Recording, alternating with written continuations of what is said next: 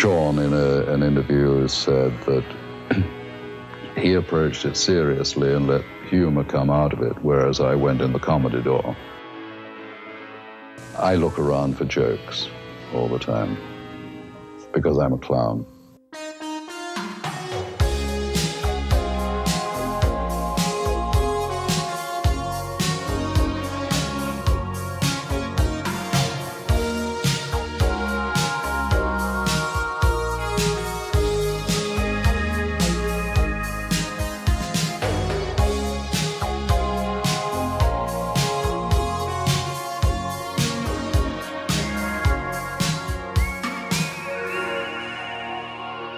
Hello, welcome to another episode of James Bond and Friends.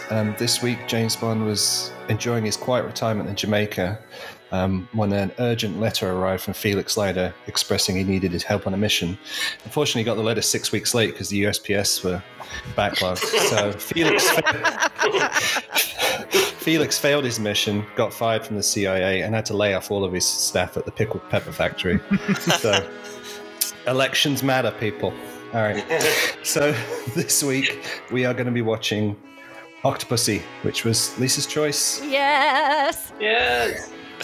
So with that, donning our red squeaky noses and big floppy shoes this week is Bill, Calvin, Ben, Dr. Lisa, Phil, and David. Would you like to introduce yourself, guys? Hello, everyone. This is Bill Koenig, and I run a blog called The Spy Command.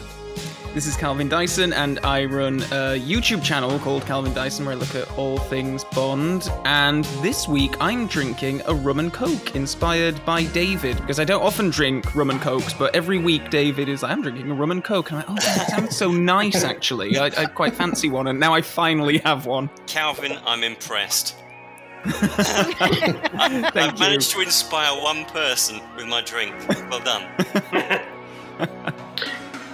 Hi, this is Ben Williams. I write for MI6HQ.com and MI6 Confidential magazine. This week I am drinking both a gin and tonic in honor of the first part of the Indian part of the movie, and a Weissbier for the Berlin parts of the movie. So which third of the movie will you be joining us for? The first one, I guess? Whatever.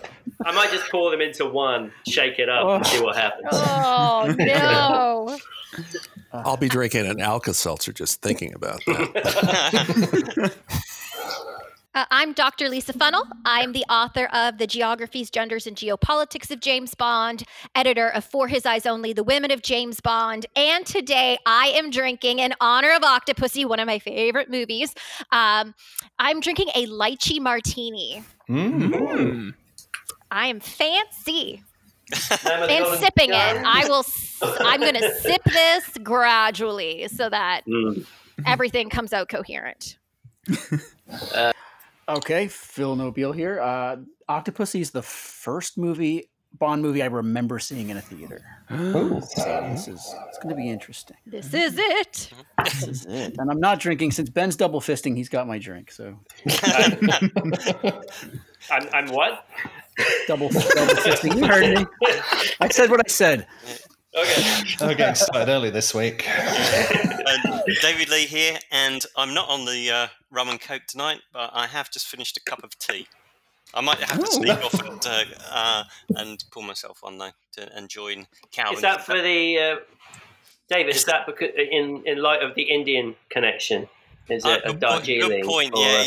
Actually, that's just what I was going to say, Ben. Yeah, absolutely. Yeah, it's the tea. It's the Indian connection. Absolutely. Yeah. All right. So everybody got Leo ready to go? Sure do. Yeah. Should point out, this is the first film that was released with Leo the Lion in front of it. It was because the logo had this unwieldy thing, MGMUA something or other. So you saw that first, and then you saw this rather plain United Artists Presents thing. One of the retro reviews I was picking up on last night was somebody pointed out that the new thing about this James Bond film was having MGM in front of it. And if that's the only new thing, then, oh boy, was the review. So, Oh dear. yeah.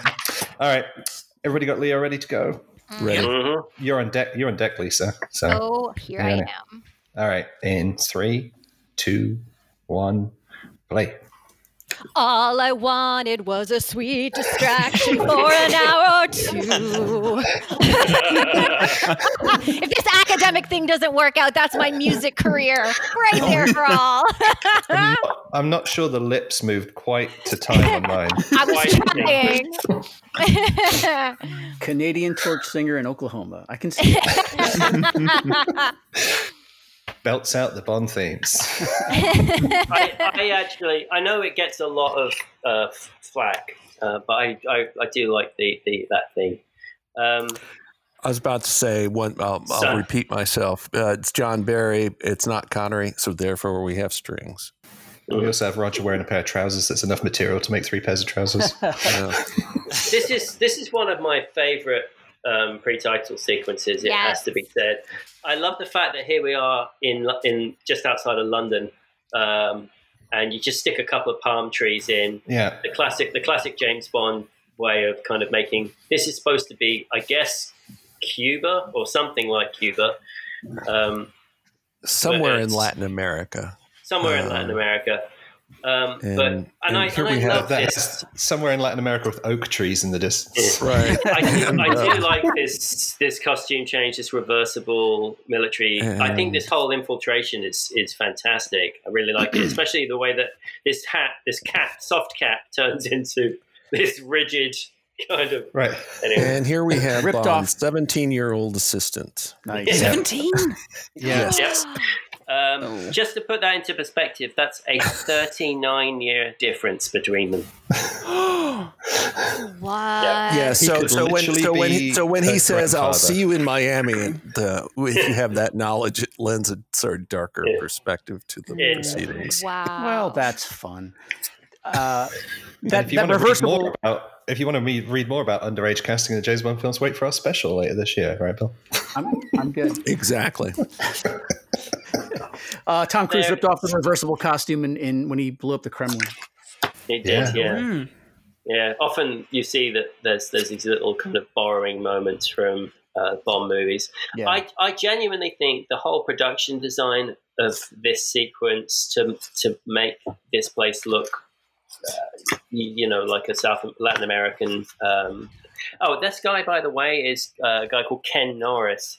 He was Roger Moore's stunt double and stand-in on The Saint.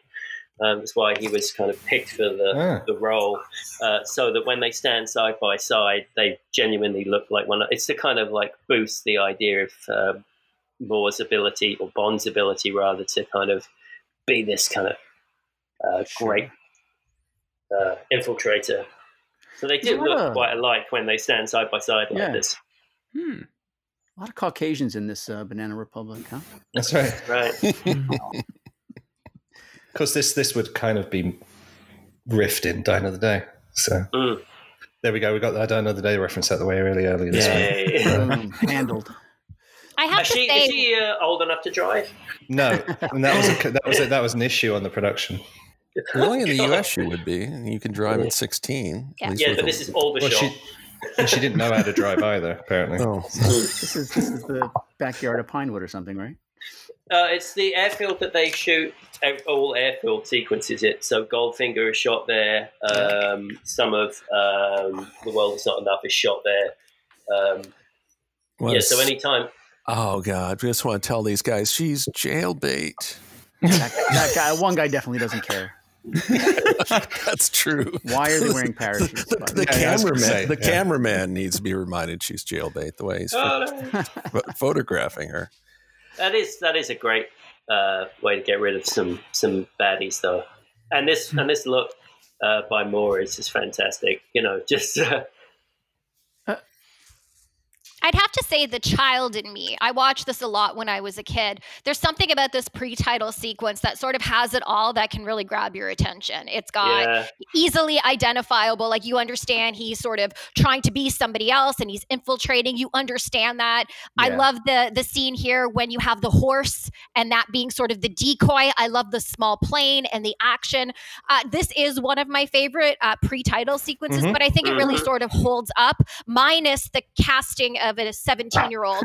That's a little bit disturbing, and I'm trying to wrap my head around that, and the fact that she is actually being presented as being an adult, and she does look a lot older than being 17, but I think this is something we always need to keep in mind, is the age difference between Bond and potential helpers or love interests. I'd take this pre-title sequence over the whole of Never Say Never Again. Yep. Yeah, I genuinely think that this is such a well-crafted, well-written pre-title sequence. As Lisa says, it's got everything.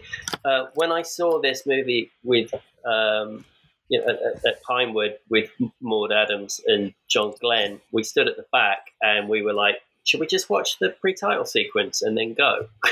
So that's kind of what happened. Everyone kind of stood at the back and we all eased our way out the cinema. Also, at the end of the pre-titles. Also, just how complicated this sequence is, because you're alternating between UK dressed up as a Latin American country, flying sequences done in, I think, California with Roger Moore, and if not the studio or outside a studio, whatever. So just...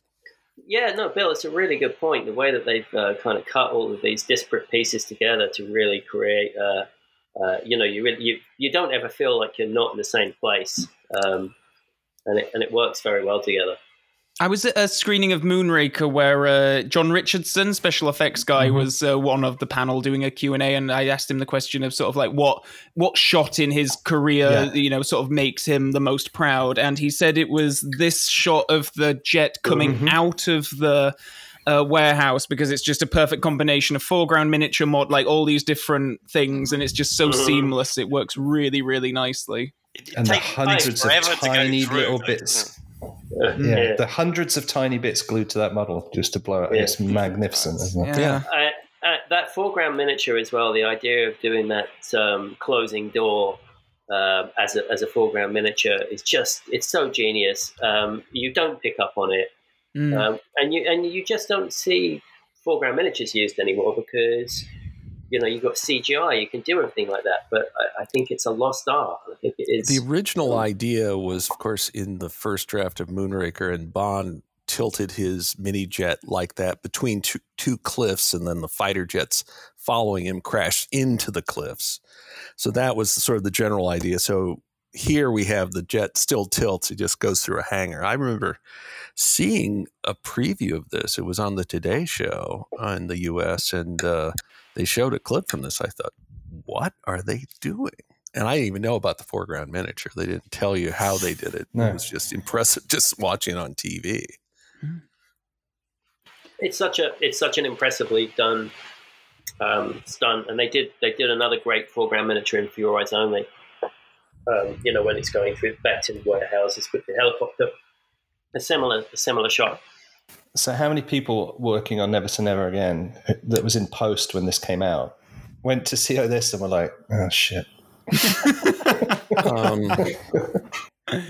Well, they probably had an idea of what Howard was going through Howard Hawks' mind in 1962 when he was briefly interested in doing Casino Royale for Charles K. Feldman. Then he saw Dr. No. It's like, no, forget it. I'm out of here. I'm out. Where do you guys land on the standalone pre-title versus the one that's tethered to the main plot? It depends on execution, folks. Sorry about that. I would say that I like it to be relatively standalone, its own little adventure, maybe the end of another Bond film that we didn't see, but that has perhaps a droplet of something that connects it to the rest. Doesn't have to be a main kind of plot point, but just something that just rolls it into the next thing. So View to a Kill. Yeah, exactly that. Thunderball is relatively standalone, except, the only time it comes up later is that's why he's in Shrublands, because he has that bruise from the injury. Right. Yeah. But that's mostly standalone. And Goldfinger is mostly standalone. Yeah. I mean, when it's done well, it works. We haven't had one in some time. I guess Casino Royale technically. Mm. I do just like the whole idea that, you know, there are Bond films that we haven't seen almost, you know, that there there's are like a dozen. There's like a dozen between Spectre and Skyfall. Between Quantum and Skyfall. Untold tales. Yeah. Yeah. And I like the idea that we're just kind of dropping in kind of in medias res into kind of, you know, Bond's world again, and we're just going to pick up. You know, the funny thing about that theory, though, Ben, is that means that all of these unseen Bond films that we're just catching the end of have really great third acts. Yeah, really. By the way, real quick, you're showing us the wrong stuff. By the way, real quick, they actually did two versions of the title sequence, one for pan and scan and one for widescreen, because on my VHS copies, pan and scan, and there's subtle differences in how the shots are framed because they wanted to make sure everybody who had a credit you could read it. I think, yeah. Before we jump into talking about clowns, any thoughts on the title song? I know that it's been there, and I know it gets woven in very romantically, which is why it's a little confusing with Magda and Bond, because it's actually like very romantic. Their sexual encounter, the way it's coded, and then she sort of disappears. Any thoughts on the song? I love it. It's a mad one for me. Yeah, it's kind of like the natural sort of, you know, diminishing returns from Nobody Does It Better. This is sort of where we get to before they have to sort of come back with something quite different from this sort of more romantic ballady sort of thing. I don't mind it, and I quite like the tune, but it is, there's no energy to the performance. That'll be $5 for that plug there, Calvin. Good job. I was about to say, for what it's worth, in 2006, they did a poll in the UK, you know, please rank the Bond songs best to last, and this came in last. Because Golden Gun didn't. Can we just come back to music in a second? Because obviously this guy's going to die, and I just want to talk about Andy Bradford for 1 second. We can come back to the title music. He played Lieutenant Tenbury in Star Wars. We count 30 rebel ships, Lord Vader. That's the guy. He's also in Never Say Never Again. So that kind of busts the idea that they didn't want two people in there. And he also went on to be another Bond connection, the stunt coordinator on Fleabag. Yeah. You probably remember him most in From Your Eyes Only, the film that I didn't do the commentary for, which where he plays the guard that gets shot by the crossbow and has his underwear stuffed in his mouth. Was it? I put the question out on Twitter this morning, like any questions for this movie, and was it Ben? Was it you that commented? I can't remember now. It's like the start of this movie echoes the end because it's a 00 agent in a clown suit getting chased by the twins in Germany. Well, it's a Maybaum thing of the going around, starting at a place and coming back to it. I mean, you had it with the Man with the Golden Gun at the, start with the fun house, you end up at the fun house. From Russia with Love, you start with Grant killing a fake Bond and then trying to kill Bond for real. I mean, it's a kind of a Maybaum thing. It's also a way of adding tension later on when you see Bond dressed in the clown suit. You go, oh shit, this is where 009 was at, and this is how this doesn't end well. Died. Yeah, exactly. Yeah. It's sort of the drive-by complainers talk about how it's silly, but like that's a straight-up horror movie scene right there, with that clown's being stalked by knife-throwing twins. There's nothing funny about it. And it's very Hammer. And clowns are inherently creepy, yes. I'm not a big clown person. And so like seeing that, it's not sort of like happy-go-lucky. And it shows sort of the other side of if you watch American Horror Story and you've seen their version of clowns. Like it's that level of sort of horrific and I don't like clowns. So we're seeing the Moneypenny scene here. And originally Moneypenny was going to be out. And replaced by Penelope Smallbone. No. But then yes. For a new actor. Huh. Right. Because, the James Brolin screen tests is this, one of them is this scene. And it's like, there's a line about how Moneypenny has retired and the new person is Penelope Smallbone. But then Roger Moore came back. And so Well, we signed the actress, so she'll be Moneypenny's assistant for one movie. Wow. Assistant to the assistant. Yeah. It always makes me sad to see the Moneypenny scenes from film to film, because there's something so lonely in between the lines of her just rearranging the furniture in that office between every movie. It's like it's all she gets to do. At least she gets to stand up in this film, as opposed to The Spy Who Loved Me and Moonraker, where she sits down the whole time. She doesn't even get a close-up in those films. No. Yeah. Her little submarine office, and You Only Live Twice, she didn't stand up either, I don't think. Or maybe she did. And here we are, the meeting of the Saint Alumni Club. People Run it down for us, Bill. Who's that guy? God, what is his name? I'm sorry, I'm drawing a blank on the name. Doug Wilmer plays Douglas Wilmer, yes. Yeah. Yes, he was in both The Saint and The Avengers. He also was in, he was deleted, his scenes were deleted from Woman of Straw with Sean Connery, but he was in that film with Sean, so there's a crossover there. You're a bit distant, Ben. Oh, sorry. I said he was in a film with Sean Connery, but his scenes were cut. I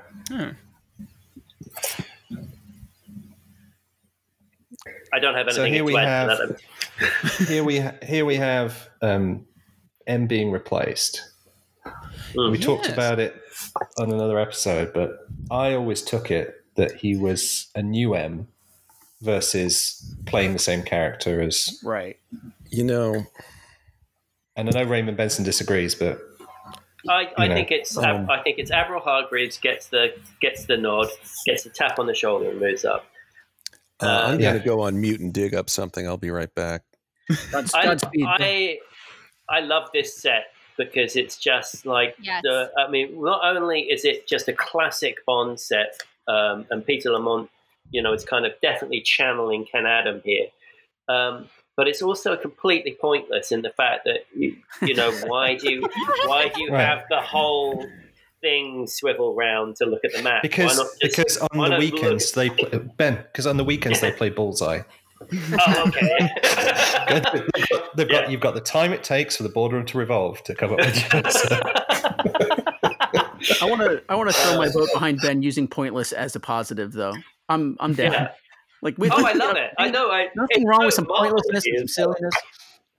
It's so when you look at when we just watched Spy. And the Bully's prize board is coming up. It's amazing. Game. I think it's fantastic. It's a lovely set. It definitely has Ken Adam kind of overtones to it. Sure. Circles. And I think new shapes. And I think it's definitely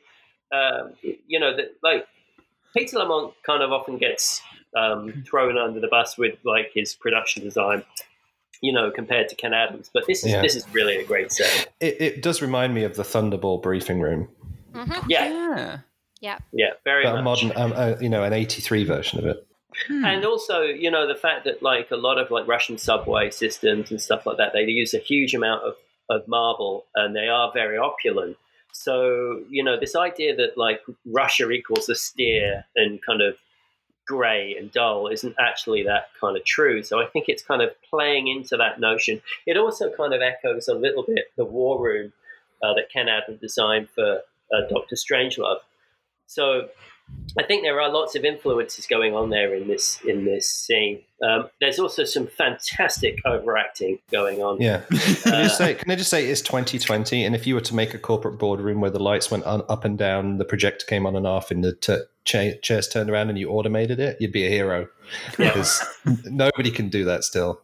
And one thing that I really love about this scene is it's got the lofty goals. I think that's, how are we going to retain power? So you have the massive map that is visualizing for us, what the plan is, and it's this big room. And I think what it does is it shows us there is the potential, that there is sort of money and influence and power.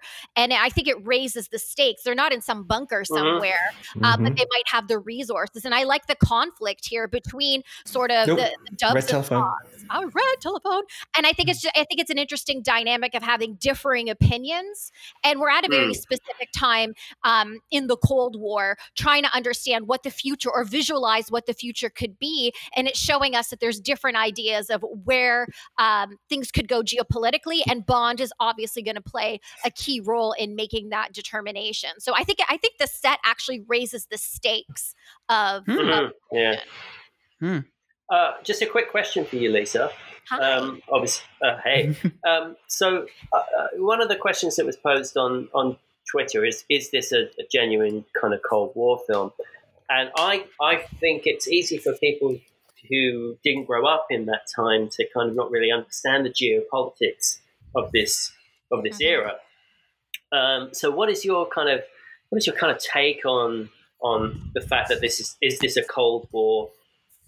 Oh, by the way, just before I answer that question, that guy there is the guy that was in The Living Daylights and gets his face rubbed in the lady's boobs.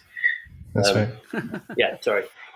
I think it definitely is a Cold War film, and it's a film that when I have it on my course and I teach it to my students, I have to actually explain the geopolitics.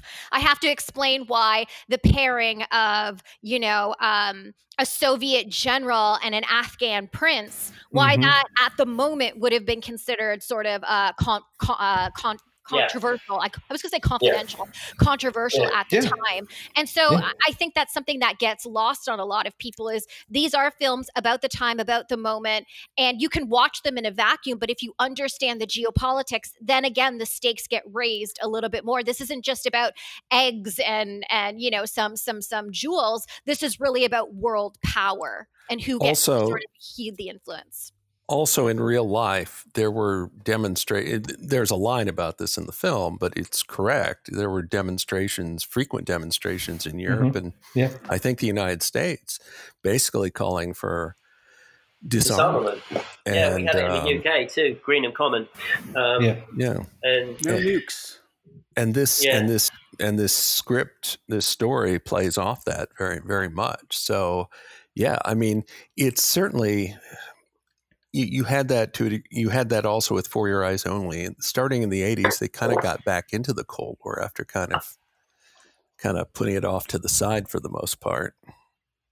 And on this week's episode of Bargain Hunters, will Kamal make back his £200 investment in the end? Obviously, we get the Fleming reference with Property of a Lady, and this whole sequence is actually. Kind of very Fleming-esque. It's taken from the short story Property of a Lady, where Bond is able to identify an agent through outbidding. Right. We're catching, of course, our first glimpse of Kamal Khan, who in the script was, at least the script that I have, described as being in his early 40s, and he was cast with Louis Jourdan, who was in his early 60s. After passing on Hugo Drax. Yeah. Is this a set or a location? Are they actually at Sotheby's or no? It's a set. It's a set. Pretty good set.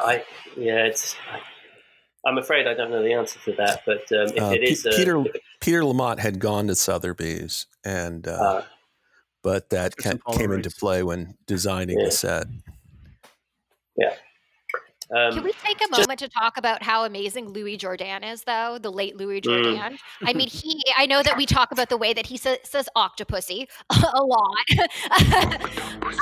But I think that he does, at least again in my memory, play probably one of the most compelling believable villains where he's not too lofty in terms of his goal. He's not too extravagant in terms of, say, his personality and mannerisms.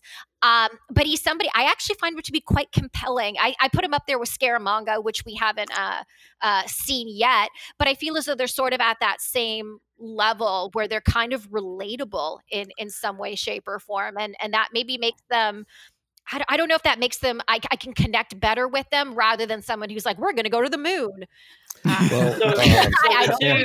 However, a bit of fourth wall breaking here with the Bond Street. Kabir Bedi, who played the henchman, though, was not a favorite of the casting, feeling that, Louis Jourdan's a French guy. He should be like an Asian guy. Yeah. But, it's like, wasn't his call, so.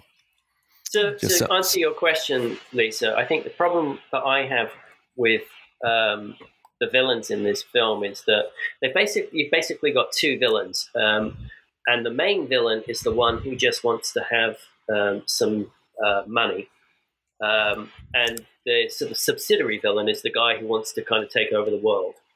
And in a sense, Orlov's kind of plan is really the driving force of the film, is the genuine threat. And he should really, by that token, be the front and center villain. I've never thought about that. But you're 100% right, Ben. But you get a kind of, and when you get the kind of a reveal of what Louis Jourdan's character is doing, which is just like, I just want the plates to print some money. It just kind of it kind of takes all the wind out of the sails, and this is why I think this reminds me a little bit, or I should say, The Living Daylights has a similarity. Right. It's because you get split villains that really have two kind of separate agendas. It's a little staggering. And it's hard By to get the way, behind them. Something very quaint. Bond said he had 55 minutes to catch that flight. 55 minutes from downtown London. Yeah, you don't get through security in 55 minutes. Yeah. I guess he doesn't need to. Can I go back to something that Ben just said? Because I understand what you're saying about like the doubling of the villains, but now that I'm thinking about it, there's a lot of doubling that goes on. You have Magda and Octopussy, the doubling of the love interest, where one sort of is in the foreground, background. You have the doubling of M, or a potential M, or future M going on and taking place. There is a lot of you got the twins, who I think it's an interesting concept to have hench people, not like Kid and Wint, where there might be a relationship, but these are two brothers who are connected. I just feel as though this film has a lot of like doubling going on. Well, the idea first came up with The Spy Who Loved Me, where they had triplet killers in one draft, and they trying to find trying to find triplets, all who can act. It's a little daunting, so that idea was put to the side. So here, though, they actually did find twins. So here is another kind of twinning. You've got Vijay, who is Bond's contact. He was I believe, a late casting to this. Yes. And Albert Moses was originally cast as Bond's contact. This is the guy here, as he's showing Bond into head of station. Basically, his character was split into two. Yeah, so that Vijay could get it. And so will it's interesting. So it's interesting. You listen to this. The lines that they say to Bond are basically the same piece of dialogue, just kind of cut between two people, which is quite an interesting. Ben, can I ask a follow-up question to that? Yeah. If he's late casting, give me some context for how that shakes out, because he's in James Brolин's Screen Test. So how late did they get Roger Moore, if that's the case?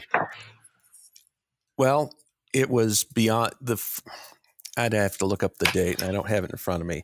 The first Maybaum-Wilson draft, done after George MacDonald Fraser had come and went, has just the one character. And that would have been like roughly sometime mid-1982.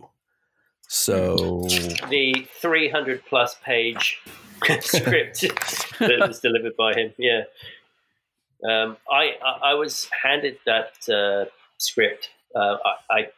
I want to say it was Peter Lamont, and he handed it to me to have a look at, which was very kind of him. But he wanted it back afterwards. He was like, "You can have a look at this, but I want it back." But it was like a doorstop of a script. So interesting.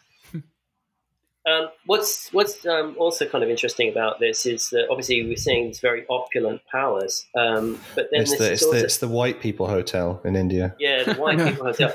But to that point, James, this is the first time that Roger said that he was seeing. Bring with him on a mission. 6 suits. However many scenes he's got.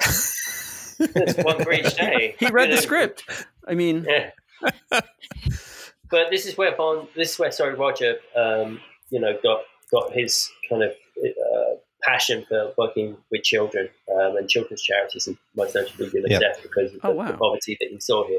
So that I think it's interesting that we get this contrast of glamour of India, and we're not seeing the poverty of it, but actually the poverty of it is what caused Roger to do so much great work for charity. And do you think that it's not just a socioeconomic difference, but it's also like the remnants of colonialism? Because like you said, it's the white people hotel. And you see a huge critique that I do have. Again, I love this film, but a main critique that I do have is the way that Bond sort of occupies those common places in space, the way that he, disposes of people's livelihood, and he's destructive in those spaces. I think there's a critique to be had to have, sort of the white British man going through India and utilizing things like that. Yeah, and they haven't obviously been back to India since. They were going to do the pre-titles to Skyfall in India. Right. And before it moved.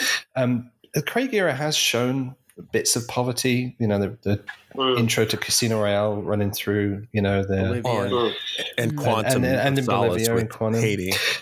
Yeah, so it would be interesting to see how they would London. It'd be interesting to see how they would do it today. But given the regulations the governments usually put on filming, like we saw Mexico in the start of Spectre, but you got to see the Mexican government version of Mexico. Yeah, that's part of what I'm so curious to see about Jamaica in No Time to Die. Yeah, because the little bits that they've leaked, there's certainly a lot of local flavor in there. That it's not the glamorized version of the Caribbean that we've been seeing. Right. Yeah, and it'd be very easy, Phil, to go to Jamaica and make it very colonial because there's obviously a lot of that architecture that remains there. But if you do go to Jamaica, you're going to see a lot of poverty there, and I think it's good that they're going to kind of reflect that. My daughter's boyfriend is from India, and they watched. They did a Bond marathon. He said, he wanted to talk to me about it. I thought, he's going to want to talk to me about Octopussy, but no, he actually wanted to talk about Dr. No. He was a little puzzled, and I explained to him. I said, well, actually, when they filmed it, it was still a colony. It was like it got its independence by the time the movie came out in the fall. But and I said, that's why. That's why you have those white guys running things. It's still a colony. This whole scene smacks to me of like Fleming's Thrilling Cities, just like the English going into the local, ex-colonial club in whichever city he's in the Far East or Middle East, and it's definitely got that the rich locals and and coupled gin with and tonics. the playing of backgammon and the cheating at the game kind of thing. It's kind of it's Fleming backdrop with a Fleming kind of narrative, and this always reminds me of Bond against Drax in Moonraker, in the book Moonraker, when he faces him. And this is one of my favorite scenes in the film. And then of course he does that bit with player's privilege. I shall use your lucky dice. I wish it went on for longer because they don't. There's not much back and forth. It is just kind of he takes the dice and then he wins with it. Obviously, I think it's over a bit too quickly. I agree. Yeah. It could be 4 hours later. He does use Drax's line from Moonraker, though. Yep. Yeah, that's right. And I also like how he's not looking down on the board when he rolls the double sixes. He knows he did the double six. Yeah. Double six. Look at that. And then I prefer cash. And waits until he fills the whole checkout, which is what I like. And for the kids watching, this is a check, and you used to be able to write money. You used to be able to write money. A bank. And they'd turn it into money for you.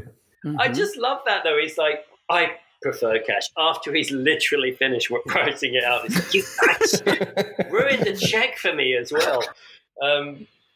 But yeah, no, it's. I think also the fact that Roger was, often playing backgammon with Cubby, and for quite substantial sums, often. I wonder if he said that's Cubby too, that he preferred cash. I prefer 5%. There's that great shot of Roger in Fewer Eyes Only where he's holding the clapperboard, for the scene where he shoots at Locke, and then he flips it over and he's like, Cubby's down $1,000 or whatever it is. $10,000. Here we are, some casual racism. Let's face it, James. It's casual racism about to segue into full-on racism. We're not going to just warming the audience up with some courage. About to ski down problematic mountain. Just picking up speed. Real quick, going back to the auction scene, one of the characters was named Zek, C-E-C, and Donald Zek was Albert R. Broccoli's ghostwriter on his autobiography. I assume that's not coincidence. Right. No, I shouldn't think so. They did a Pierce Brosnan advert with him in a tuk-tuk, which I think... Was it Visa or MasterCard? I can't remember. I'm not going to promote either of them. Cheers. The sponsorships are just shedding off this podcast. I'm so good at we're going to have to crowdsource soon. All right. Anyway, I was about to say, I really do like VJ, and I think he's one of the better sacrificial lambs, and particularly that close-up when he's got that big smile on his face as he's putting the tuk-tuk into gear. It's just, I mean, he just gets across the idea he's having a lot of fun. Yeah. But we're about to see the bike. We're about to see the bike going between them. Yeah. There was this the cyclist extra that was not told, right? Right. Yeah. This is a stunt that isn't a stunt. There you go. that was just literally a normal person just cycling down the street. Went, I guess they're filming a movie. I'll just go right between these two people. But back to the point about VJ, which I think is a really important point. Like when you ask fans, and when I've sort of posed questions about, favorite, connection and friend, most tragic death, VJ comes up pretty high. Mm-hmm. And there's something about this character, the way that he's acted. I don't know, his death in this movie, spoiler, it happens, but it actually, it makes me really sad. There's something about him compared to others, just the way that he's crafted and performed that. He's so likable. Yes, so likable. Well, and about a minute before he gets killed in the movie, I suddenly oh no, VJ's a sacrificial lamb. No, and then no, he is. Oh, well, it's like the guy 3 rows behind you in the cinema was like, oh god damn it! Because I don't think he's a particularly good actor, but whatever his natural sort of charisma, chemistry are as a person, that really comes through, and he's just so likable. And there's zero gravity associated with his character, which makes the death a little more of a hard turn, I think. The late director Sidney Pollack once said that there's a conceit among actors. Any actor can play any role, and of course Pollack had started as an actor. He said, "Not true." And there are just some roles some people can't do. And VJ is not the greatest actor. I wouldn't argue against that. But there's just something about this innate likability, and it's just it's just there, and it's. That's I don't know. It's part of why then when he dies, it's a noteworthy death. And it's interesting that Albert Moses, who was going to play that role, doesn't come across as necessarily as and this is no kind of discredit to him as an actor. Just he doesn't come across with that same kind of likability. Yeah, charm. I mean, I think it's comparable to Pedro Armendáriz in, From Russia with Love. That kind of you just can't help but like him. Yeah, And you can see it coming up here when Bond asks VJ for the money and then they both are just enjoying the moment of throwing up the money. So if you didn't spot it, when they got off the tuk-tuk and were on foot, that was all at Pinewood, and then they got back on the tuk-tuk, we're back in India again. Mm. And also, it's interesting that Albert Moses, if I remember correctly, had argued for full pay.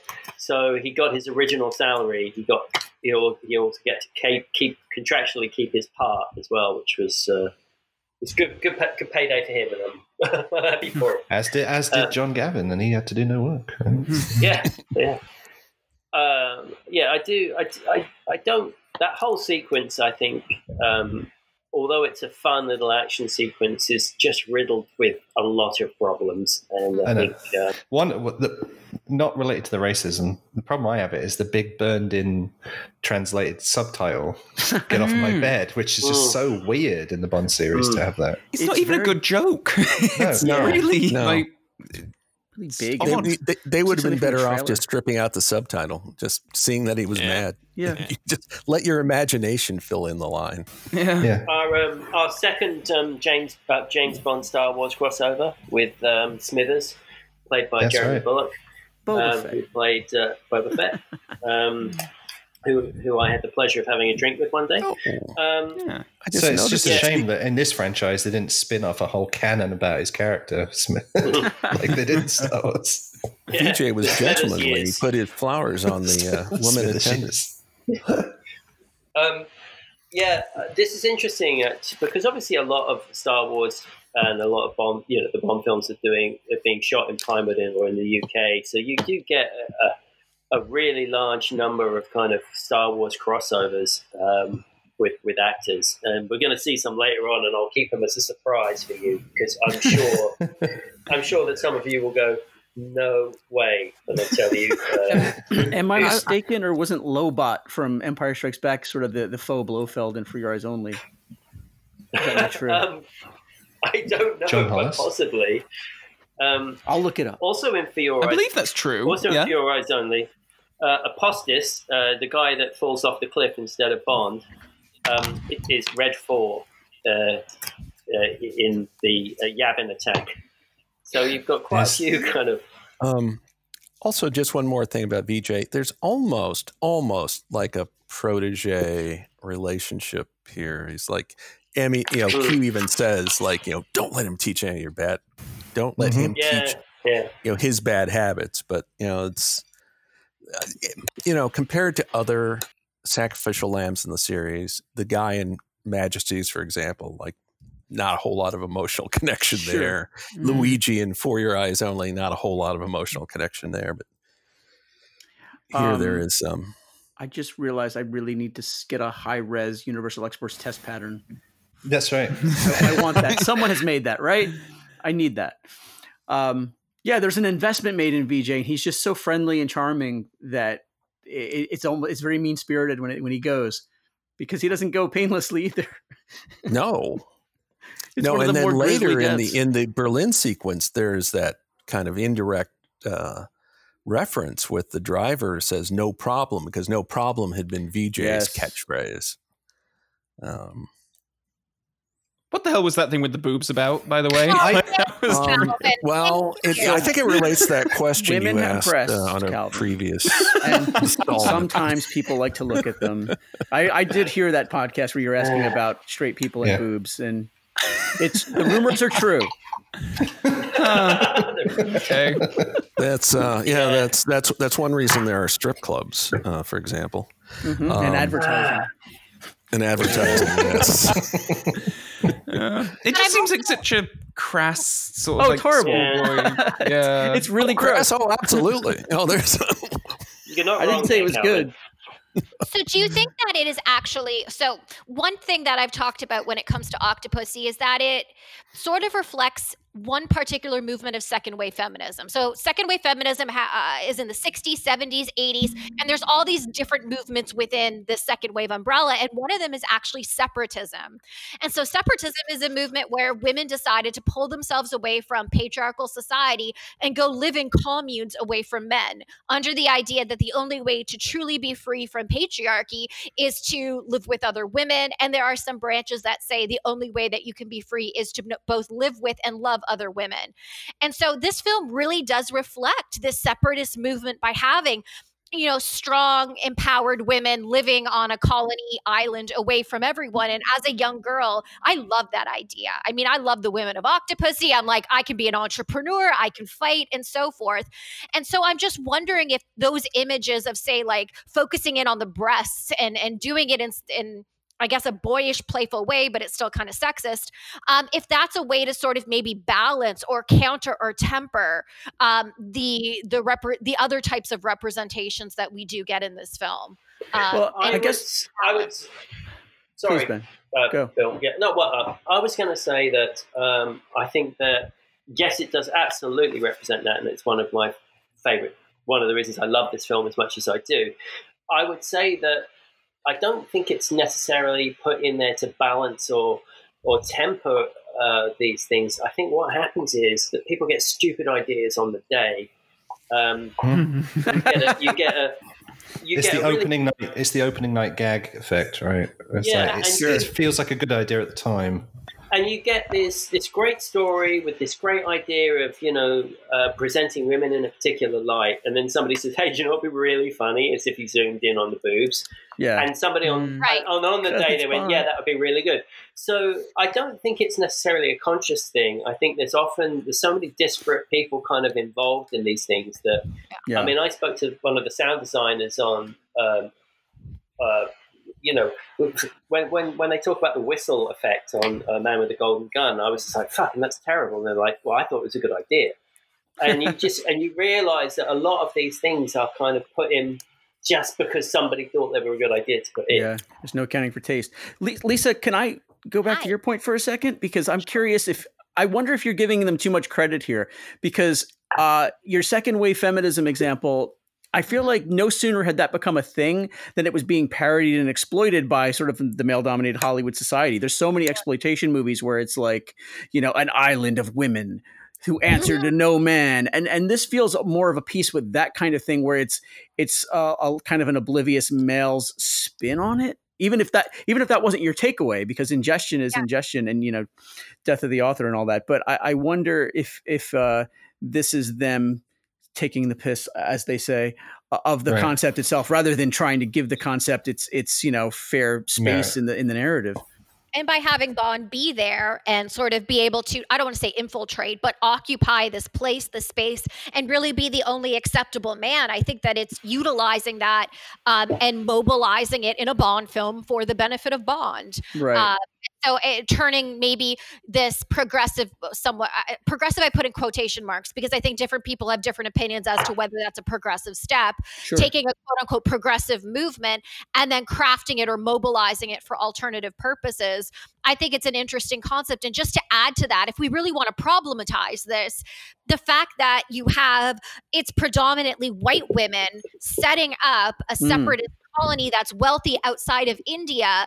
I mean, there's a lot of criticisms of white feminism, and this could also be a film that is reflecting the fact that these movements really were oftentimes about white women setting up these colonies in India and other places and being exclusionary towards, say, the local women. So because there's a lot going on here. The white women would have the resources to do this sort of thing more than less advantage.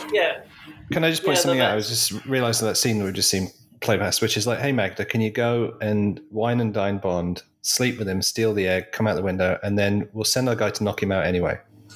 I mean, why not just skip all that and just knock him out? Well, that's true. I guess we don't get the suspension from the window. There's two things in life that I want to learn how to do. Number one is to open a safe, crack a safe with like a headset.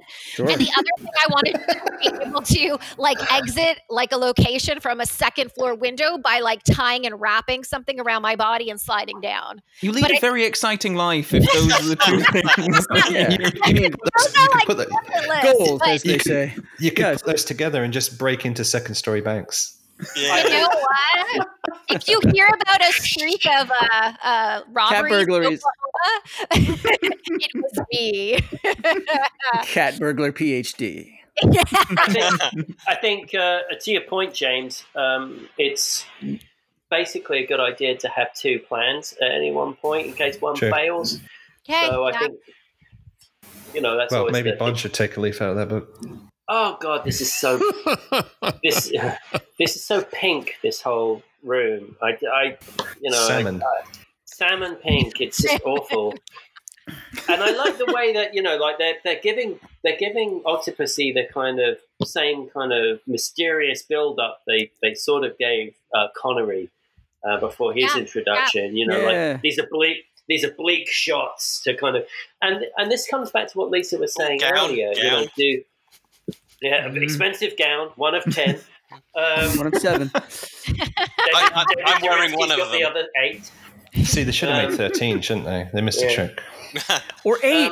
Octo, 8. Yeah. Come on. Yeah. There's something Blofeldy about this too, though, Ben? Where you didn't see Blofeld for 3 movies or so?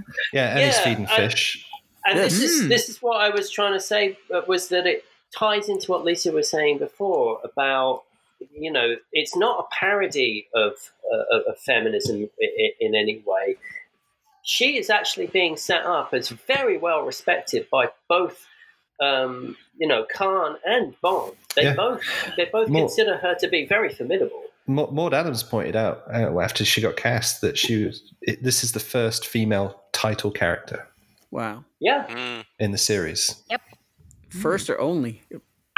That's it, right? Yeah.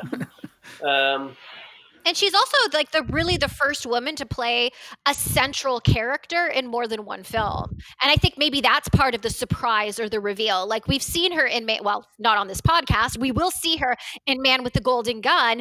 And then to see her come back in, I think a different role, I think a more empowered role, I think is a really interesting flip. And I like the secrecy because it positions her like, is she a villain? Is she the mastermind? And I think you question her positioning in this film. In real life, she had also done one of the James Brolin screen tests from Rush with Love Scene. Right. I was going to say that's. I don't know how much they went out of the way to get her. They had her in doing screen tests. Realized she was pretty good. Hired her. Same with Miriam Darbo, right? Yeah. Wow. So they just hired her from. Oh, can you come in and do some screen tests for the other guy? Right. And when she went in to do that, as far as she knew at the time, it was just going to do screen tests. And then all of a sudden she's getting cast as the lead in the movie. But it's interesting that they often will take people and use them in other films. There's a few people in Octopussy who go on to be in A View to a Kill. There's a few people in Octopussy who go on to be in The Living Daylights. Okay. There's a few people from For Your Eyes Only who go on to be in Octopussy. We should also point out that the last but one episode we did, The Spy Love Me, we're joking about Michael Billington getting killed off in the beginning so that he couldn't come back as Bond. Well, he screen tested for Bond. He screen tested for Bond for this. Yeah, they brought him back for another screen test. So Bond now is in his third suit in the movie. Can you imagine the codename theory bullshit that would have kicked off? Yeah, fuck. But it is interesting how you get a lot of kind of Bond alumni kind of coming back in different roles and playing different characters. I think it's acceptable, perhaps not as Bond. And I think if Michael Billington had come back, I think that would have made been cast as Bond. That might have caused a few kind of because he would have killed himself. Yeah, it would have. Yeah, he would have. Which would have, to Roger Moore's point, raised a few eyebrows. Yeah. To steal the joke from James from last week. This reminded me, this whole dinner scene, and I'm sure everybody else agrees, of the banquet scene. How presumptuous have you been? Well, I'm going to presume of Temple of Doom. Oh, never crossed my mind. Really? No, I'm kidding. I always kind of conflate these two scenes. I kind of expect him to bring out the chilled monkey brains and the reason Kamal Khan's so trim is because he has 3 bites and then they take his plate away. Yeah. I was about to say, because Magda had one forkful of the souffle. Oh, take it away. And they're like, who the hell wants to eat sheep's head? It's actually really good. But to your point about the Indiana, that's a boiled egg, by the way. Yeah, boiled egg. But to your point about the Indiana Jones, I mean, there are a lot of films in the late 1970s, early 1980s that are focusing in on India at this time. And so you had the Indiana Jones film, and they are clearly referencing and tapping into these other texts. And there's a crossover between a lot of the films that are happening at that time. So yeah, I could definitely see the play off of it.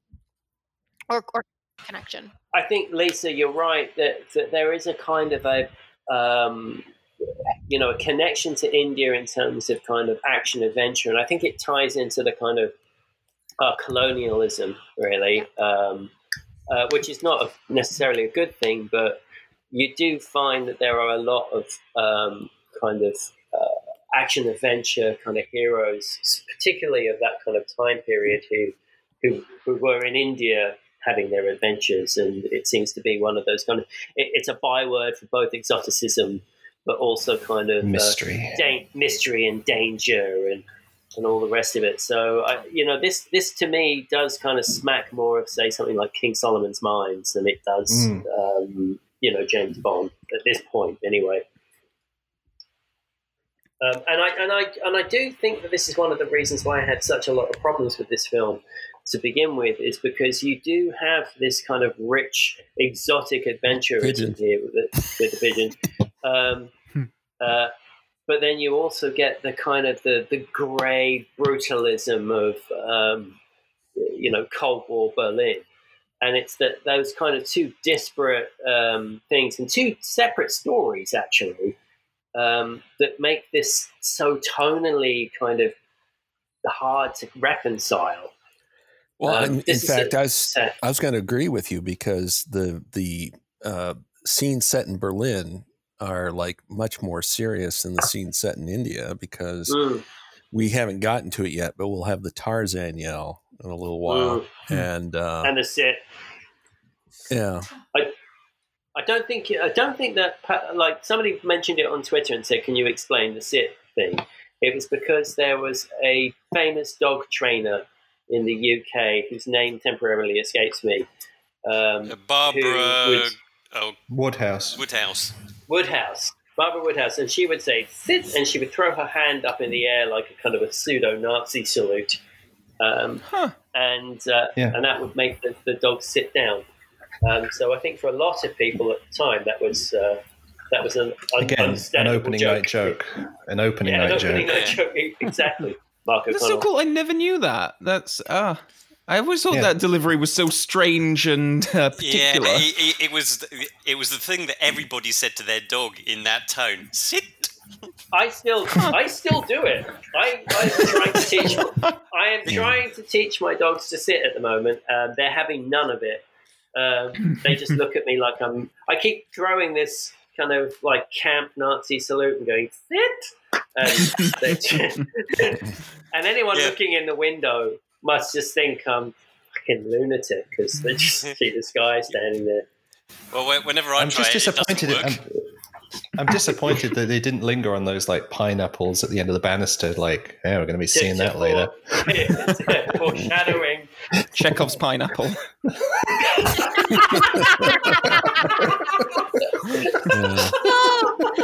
That rum and coke, I like it.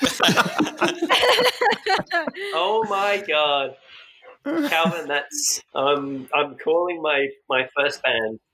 Can you call it episode that? Chekhov's pineapple.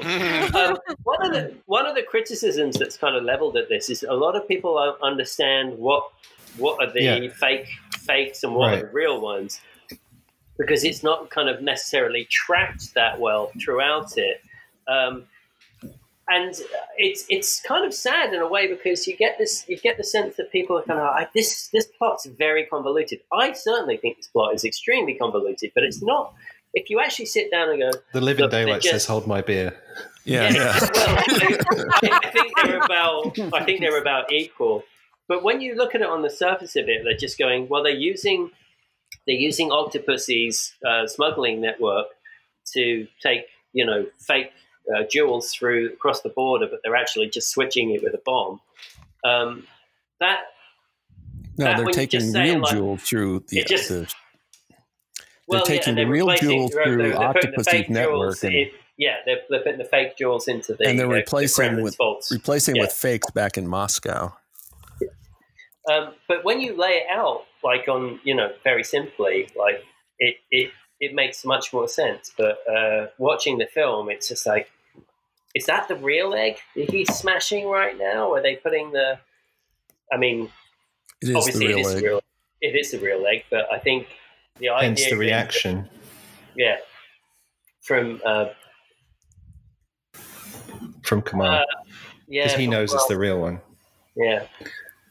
I do like how Bond's gadget and the radio kind of like acts up and isn't completely reliable. And he has to move around a bit.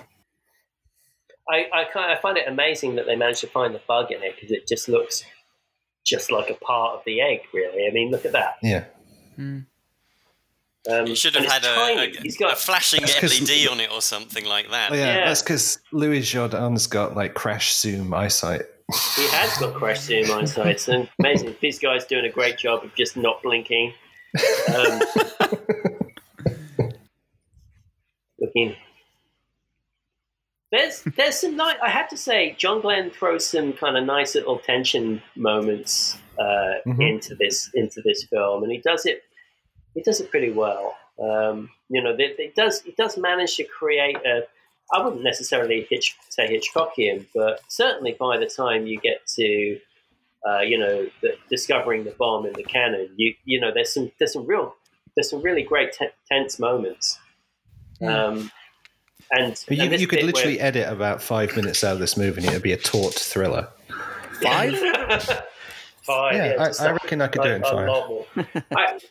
I think there's a lot that can be expunged from this that is thrown in because I think it's what they think the audience want.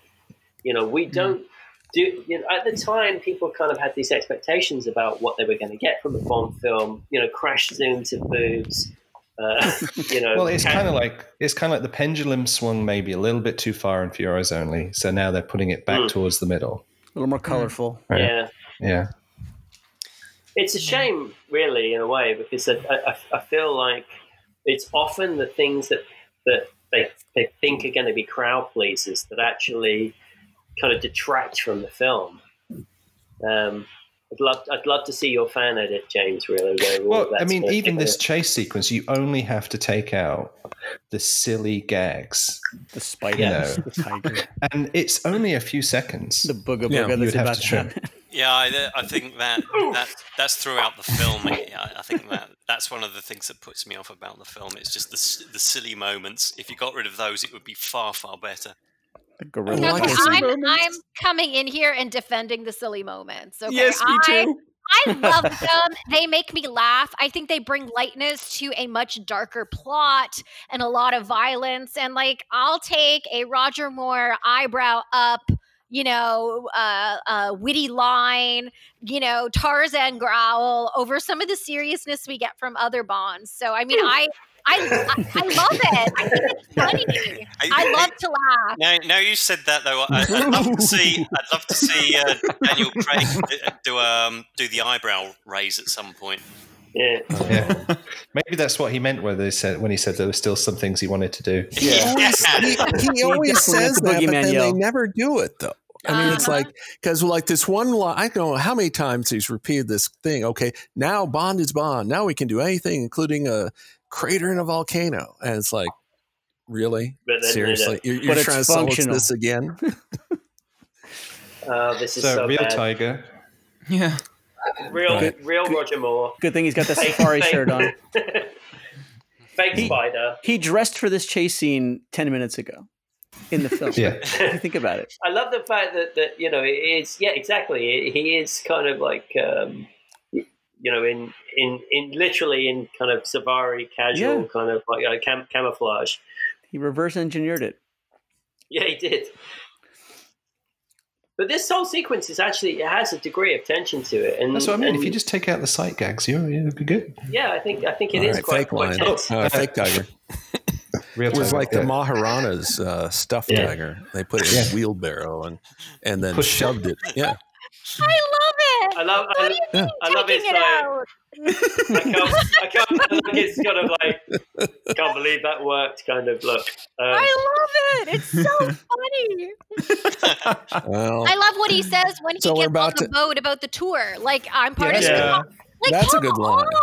No, that's fine. That's fine.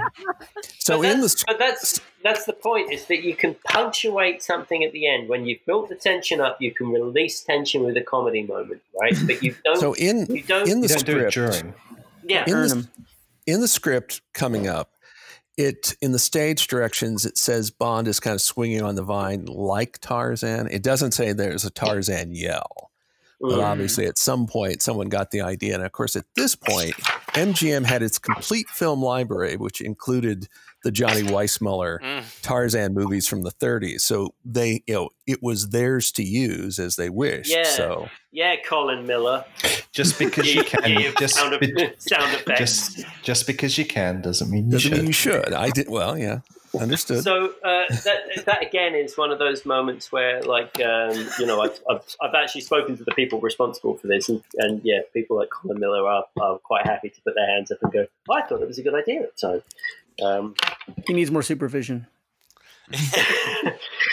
Well, this is the thing about the process of filmmaking. All of this stuff has got shot and done, right? And then you kind of get it back into the editing room, and it's just two guys over like a couple of weeks, and they're the only unhinged Foley guy. Yeah, it's just like, hey, there it is. It's basically no supervision, and they're like, hey, I'm going to go out and get a sandwich. You want to put a Tarzan yell on that? Yeah. Actually, you know what? You should have made that the Tarzan yell or the lion roar. You're not going to add that to your wishes, Lisa. No. I still think it's awesome. I'm with Lisa. I'm gonna sink with this ship. Like I think it's funny and I think it's light. I don't think it detracts at all from the actions being told. He's doing a Tarzan jump, so might as well just sort of throw it in there. I do also get a bit of perverse joy out of, like, a lot of this stuff is clearly Roger Moore himself, like, sweating, like, shoving, like, right, Roger, we're going to film this scene, you're going to be underneath an elephant, and you're going to be unhooking the thing, and he just looks so uncomfortable, and he's got this sort of hunched run through a lot of it, and I do get some kind of perverse joy out of seeing him put through this. I was about to say I 100% also... agree. I love it when you see you follow up the... Roger... earning his paycheck. You follow up the Tarzan yell with Bond having to burn off a blood-sucking leech with his lighter. So it's like you do go from one extreme to the other. You know, Michael G. Wilson. Well, he didn't have a bag of salt in his pocket. Revisiting these things with you guys, like I have not been giving Roger Moore enough credit, I don't think, in terms of, he's really game for so many of these things. They stick him underwater, sucking air out of a tire, and there's a lot of it that's not a stuntman. To his credit, he's going for it. What's the Cincinnati Moose Lodge 13 group? I just spotted that on the boat. It's the tour group. It's the American Cincinnati Moose Lodge 13. We'll have to look that up. Is that like a not Freemasons? Probably. Yeah. I think to Calvin's point is that there's a difference between, say, Daniel Craig going, I want to do my own stunts, and you see him running up a crane, and he's kind of, focused and intense, whereas Roger's just like, oh, God, I suppose I could do it. Oh, Jesus. Get in that water, Roger. Oh, all right. Yeah. Get inside that crocodile. I love it. It's amazing. It's so, like, you wouldn't think. Like, when you think about Bond gadgetry, this is the way you infiltrate an island, is by being in, like, a crocodile sub. Like, it's perfect. So when they did the vehicles of the vehicles exhibition of James Bond, I can't remember what it's called now. I want to say something like Bond in Motion. Thanks. I was going to say Driving 007 or something like that. But we went to the opening of that, and of course they didn't have any of the kind of the barricades around any of this stuff. Assuming that Bond fans were going to, act with some be respectful. Yeah. And after about 6 free champagnes, I was like, I'm going to stick my head in the octopus crocodile. So I've got somewhere a picture of me going, like, feigning, distress as my head is stuck in the croc. Brilliant. I wonder where you had those, where you got those scars from on your forehead, though.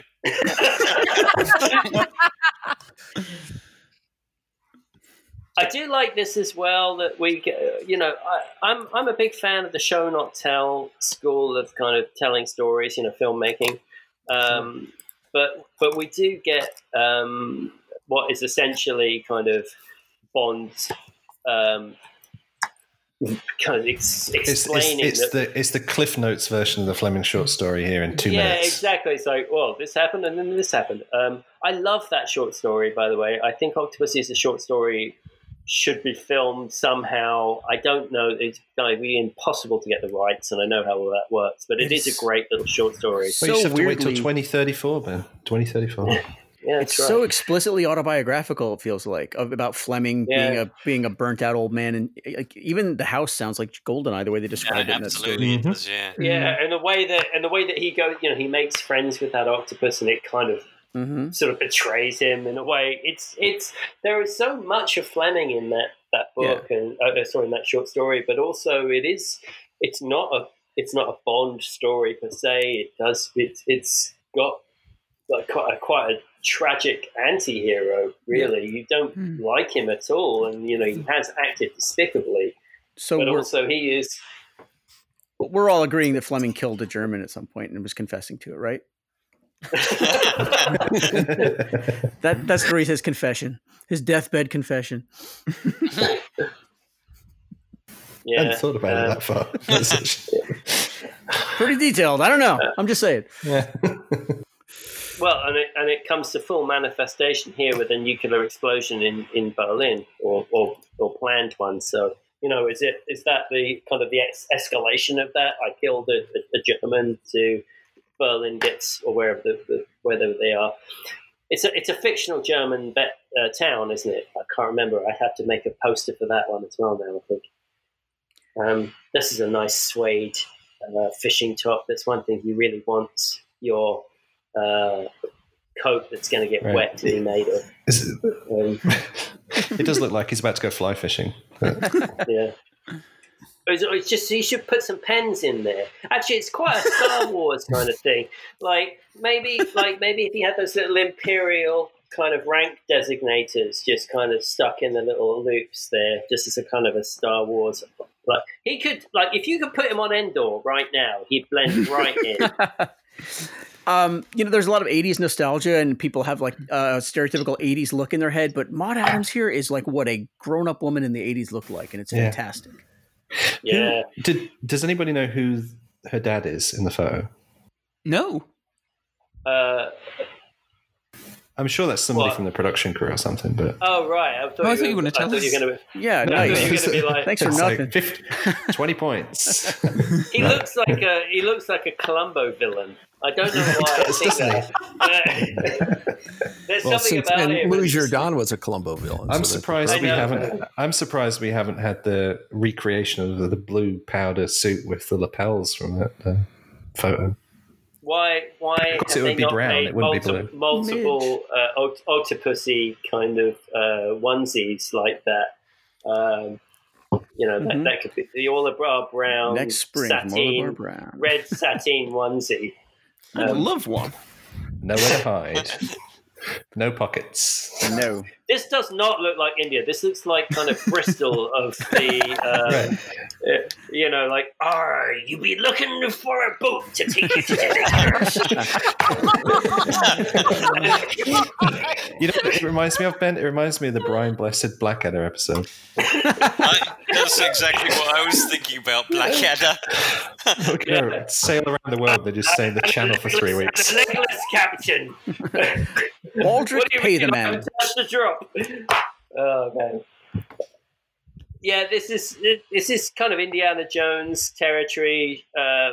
His what's her face is kind of like Marion's kind of picking up some glasses in the background. It's that kind of Nepal. You could intercut that and no one would. Nobody wants Good this. line. Nobody wants this. Speaking of fishing, yeah.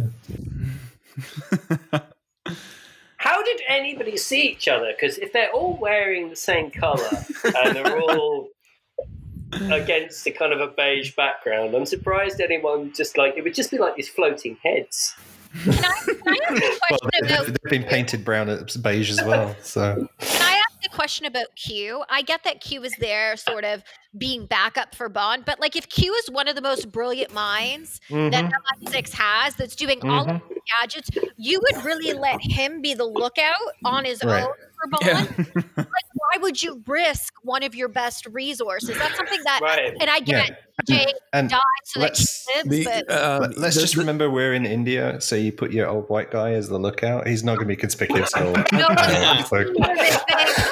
What's he looking at? Yeah. I was about to say it's the same reason you send your first science officer and your lead doctor on the away team. Right. Sure. It's like, shouldn't you guys like be back in the ship while the more expendable guys go on the away team? But Well, there's a BJ very comes back from his fitting at the costume department to have them hand him this filthy rag to wear. Like, what did you get out of your James Bond costume? Oh, I've got this kind of dirty white linen thing. you know, This looks like a painter's drop cloth. actually, when Roger Moore died, Vijay Armitage actually did one of the more touching tributes on social media. Yes, yeah. He did a tweet and included a still from this film from Oh. back when they first met. So And he was very kind to be part of our book as well.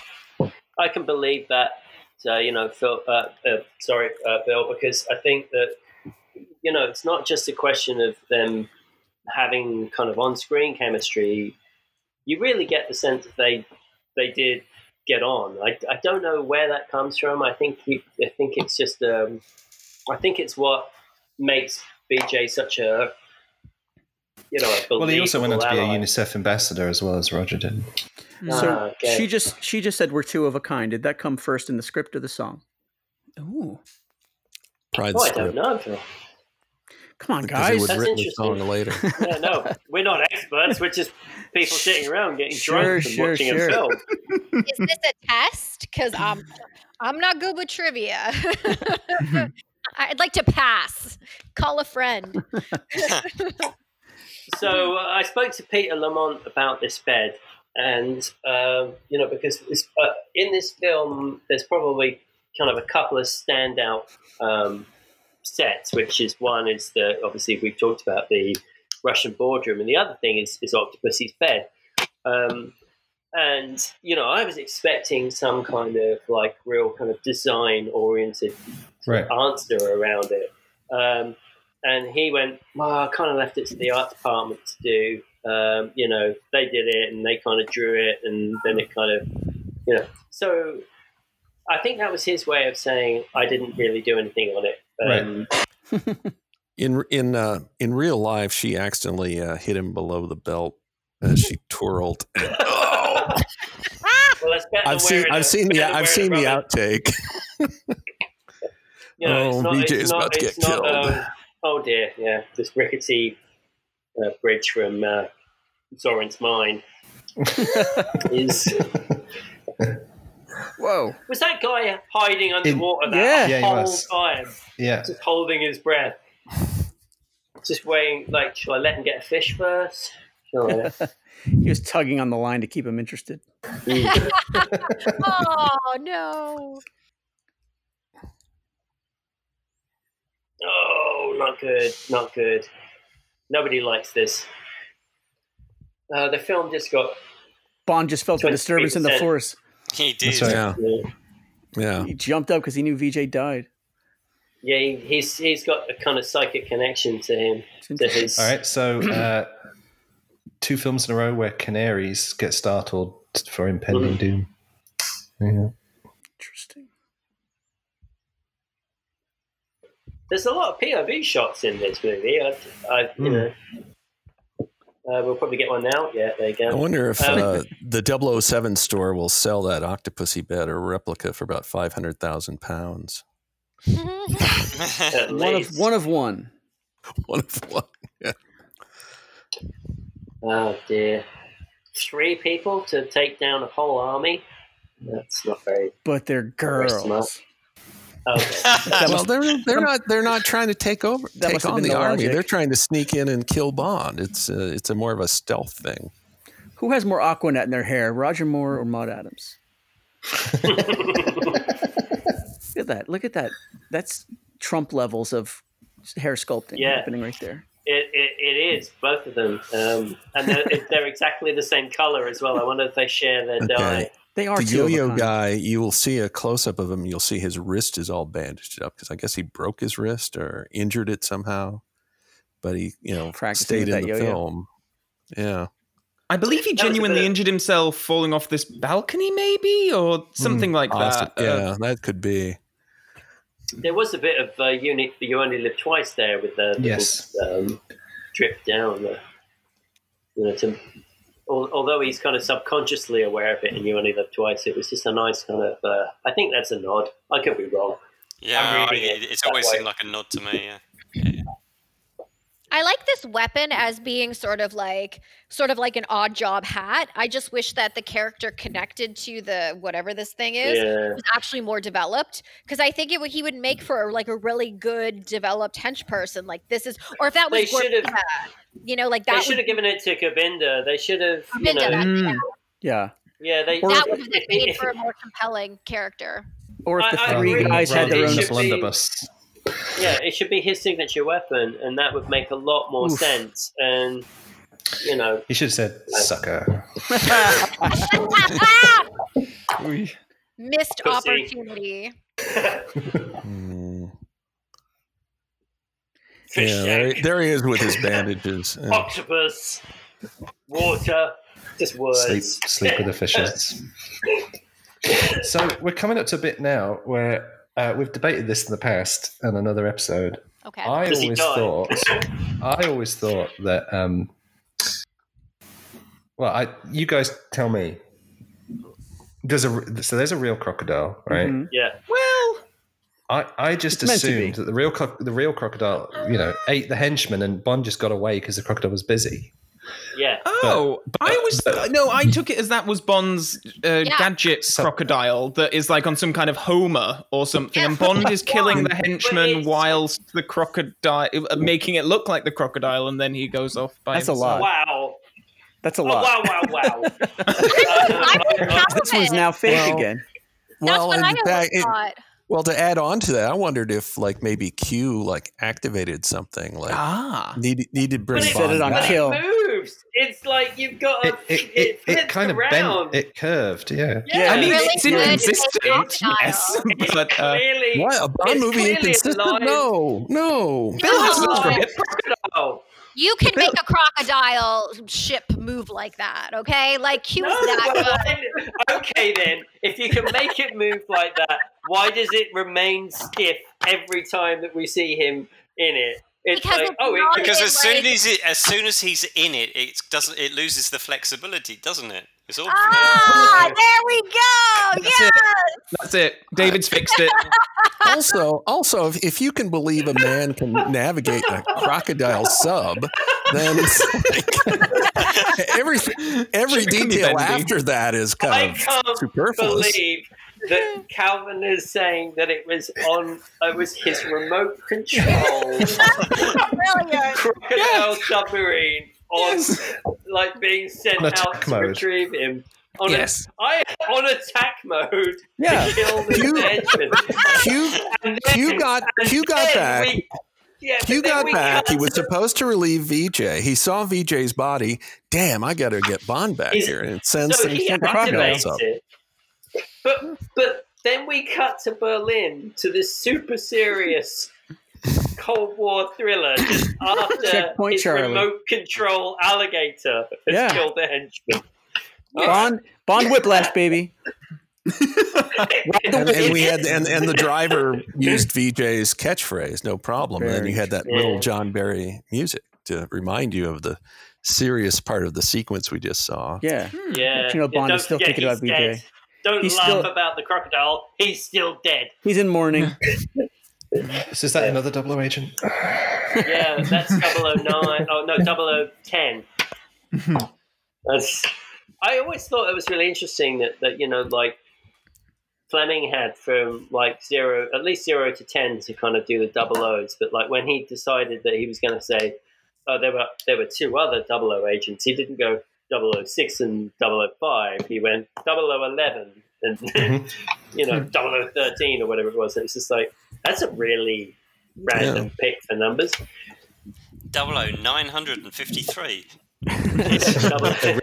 Really going through them this year. But that's what my students always ask. They're like, how many double O's? What happens after 9? Do double O agent numbers get recycled? And I think we'll find out in No Time to Die that probably they are. Yeah. But that always is a question about the coding. Like, do you have 73 of them? Lisa, they're definitely recycled in the novels, right? Mhm. And in the novels, they are not limited 1 to 10. They go beyond that, although Fleming initially said that there were only 3 of them. 3 at one time. 0011 was missing in Singapore. Yeah, It's exactly. mentioned. And then you've got the 10 00 agents that you see in Thunderball, because Bond walks in We and sits down. assume And, they're all double O agents. Right. well, every 00 agent has been called in, is what Moneypenny says, and then he walks in and sits in chair number 7. In fact, Yeah, she says true. every Okay. 00 man in Europe specifically, or what? Are there even more beyond Europe? I don't know, but that Well, line in that's a- Thunderball, well, she specifically hey, The that's says a size of good- that guy. Yeah, he's huge. All right. Oh, I'm nearly ready for my mysterious. it's Richard Star Graydon. Wars people. Um, Star Wars people coming in. well, before you do that, Richard Graydon is that's Francisco the yeah. Fearless, the veteran Yeah, stuntman who had Dickie Graydon, one-time Yeah, cat lord. he did the hand over hand sequence for Her Honor Majesty's Secret Service, and he also did the falling off the side of the cable car and Moonraker as well. So Right. yeah, he's fairly well. And he may have been the cat burglar who got caught giving Alf Joint the chance to do Goldfinger in the pre-title. Oh, that's right. Yeah, that's right. The big Capungo. Oh, that's who that is? Yeah, apparently.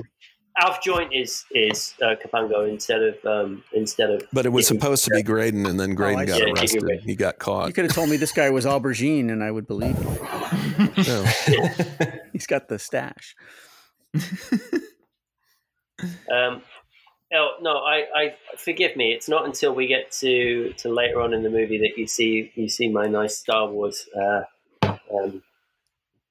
When they get to the U.S. Air Base, you'll see a couple of Star Wars. Bond infiltrates as a roustabout. So it was dark when Bond arrived at the circus. So was it happening either at night or early morning? And it was at night now because he got dropped Calvin, off. haven't you been to those pre-dawn circus? It's a circus. It's a very popular thing in Berlin. There was There'll a be scene where there'll be Bond weird- got dropped off, and it was There'll at be night. weird daylight changes later as well at the palace.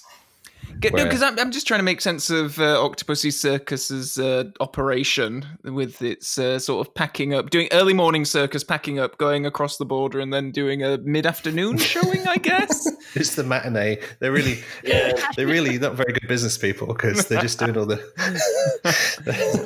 They never perform in prime time. We have to be up at 3 a.m. to go to the circus. Oh, great. All your kids just yawning in the front line. Because Camel Khan's in the same suit. I guess they could have gone back to the hotel or whatever, but it's just, yeah. How But dare he wear the maybe- same suit again? Yeah, no, but he hasn't got the same suit. He's just got about 300 of the same suits, and he just Right, they all that's it. look the same. Or actually, he just has like multiple sport coats, sport jackets. He wears the same pair of black pants. Are you ready for a Star Wars cameo? Oh no, it's not quite yet. I think it's always coming up. The guy that puts the bomb in and explains to them how to stay at least 20 miles away. He is the general who comes up with the plan to destroy the second Death Star in Return of the Jedi. He's Well, Scottish, also- I believe. He's in Luther, I think. He's Luther's boss in that show. By the way, He compare says- this to the atomic bomb in Goldfinger. It's like, make sure you're 20 miles away and all this stuff. Whereupon in Goldfinger, they activate the bomb. It's like countdown is 3 minutes. Like 3 minutes. It's like, I don't care how thick that vault is at Fort Knox. you're going to get evaporated. You don't have Same detail there. But fucking train line in Wales or wherever it is. Again, love that they shoved Roger that they use Moore for- underneath for the train all of the and bonds. he's hanging on for dear life. It's great. I think did Prince Yeah, did Prince Charles visit the set? I think it was Prince Charles. Somebody visited the set and saw Roger doing this, and they said, "You don't earn enough money doing this, do you?" Yeah. Hanging underneath the train. But I wonder if yes. I was going to say, we made jokes. We made jokes during the Spy Who Loved Me about stunt doubles and that, but he gets put through the ringer through all sorts of stuff, all around under the train again. Right, so Ben and Bill, you can't hear each other clearly because you're talking at the same time. Uh-oh, I'm sorry. Ben, I think it was you that need to refresh. I thought it was just me. I was just like, I hear two voices. I just thought they were being really rude. The battle of I'm not hearing Ben at all, by the way. He's gone. He's reloading. Ben reloaded. Calvin, you're from coming EA. to today. Jeez. I'm giving you like deep belly laughs. Oh, good. I'm going to pull a muscle. It's the rum and coke. Calvin's Right. the rum and coke. It is magic, David. It's really good. It's what counts for exercise in lockdown. Lift wrists.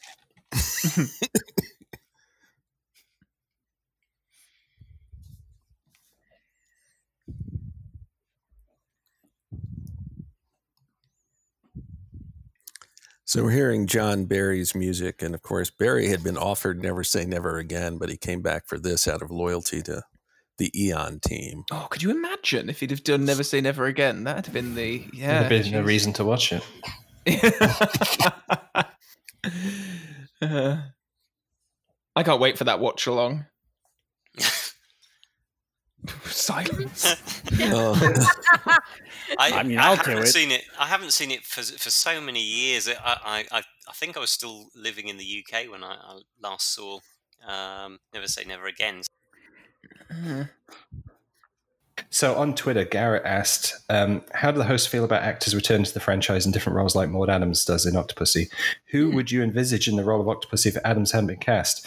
Ooh. So this made me go through the archives and dig up who was under consideration, including Persis Kambata, who was in Star Trek The Motion Picture. Yes. I'm assuming with hair for this. Barbara Carrera turned it down because she, quote, wanted to work with the real James Bond. Which was like early shade. Wow. Early shade being thrown down. And Bill will know this because we're working on this thing together. Sybil Danning was approached and actually did interviews about the potential that she was going to be cast as Octopussy in Octopussy. Also Sybil Shepherd. Sorry, Sybil Shepherd. Sybil Shepherd, not Danning. I love the spread. Danning was in. Actually, I just got them mixed up. Both. Yeah, both. I got them mixed up. That kind of roster points out, like, just how there's not an elitist thing about casting for Bond. They'll take somebody from a low budget world and put them in here, or a high budget world and put them in here. It's got its own sort of.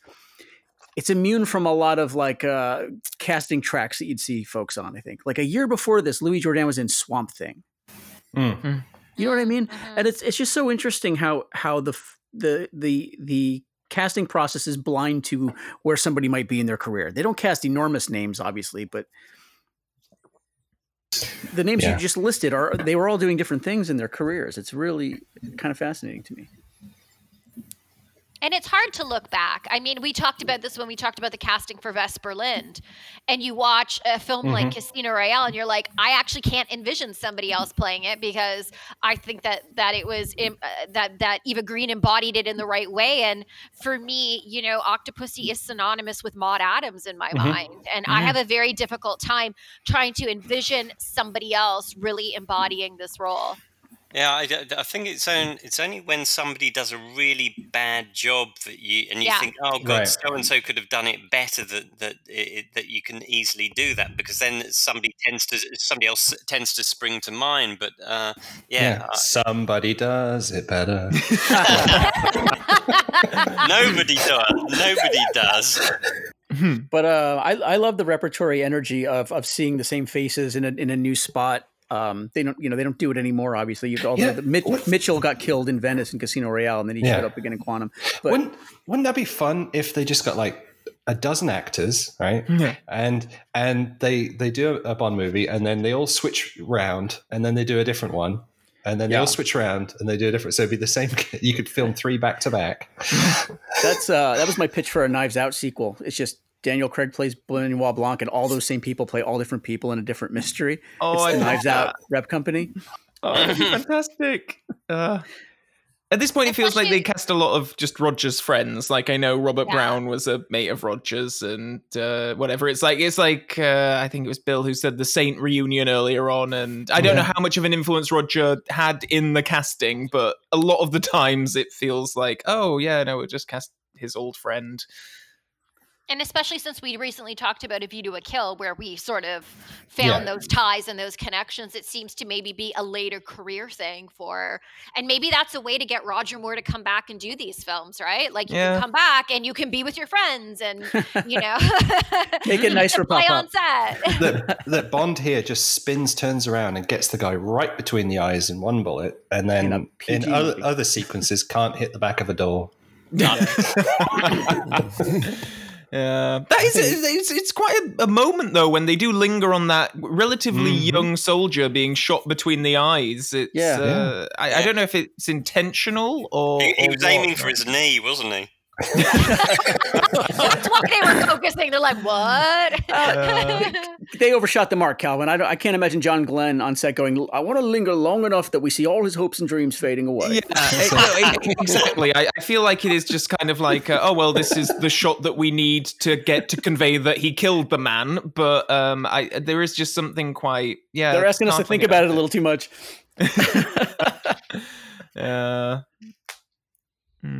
So this is one of my favorite It Would Only Happen in a Bond Movie stunts.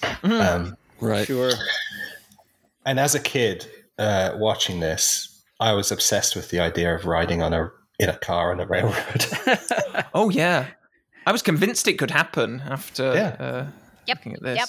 Yeah. They convinced But me. what you've got that to rubber out of the way. You've got to remember to take your umbrella with you so you can jam the accelerator.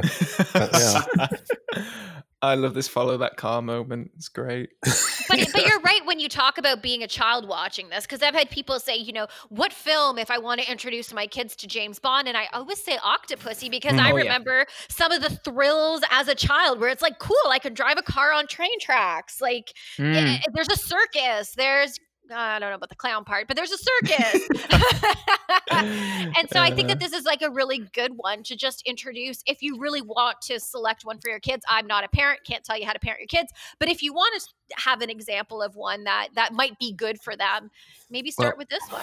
There are very British looking German extras there. I think we should have had more animals in that sequence and drunk people, people smoking suspicious substances. I think it would have held up better. I know a guy, he's in his 40s now. He would have seen this. This was his first Bond movie. He was, I guess, 10 years old, and he loves this. He still talks about it. And then, like, I remember one time we got into a conversation. He was like making light of Skyfall because he, like, at one point he like starts to try to shake me. It says, what was that one line in Skyfall? The old ways are the best. He said over and over. two films in a row where a guy fishing in a boat gets a surprise. Yeah. So this is all great stuff, but unfortunately, Martin Grace like smashed his hip, leg, like the whole side of his body, basically doing this stuff.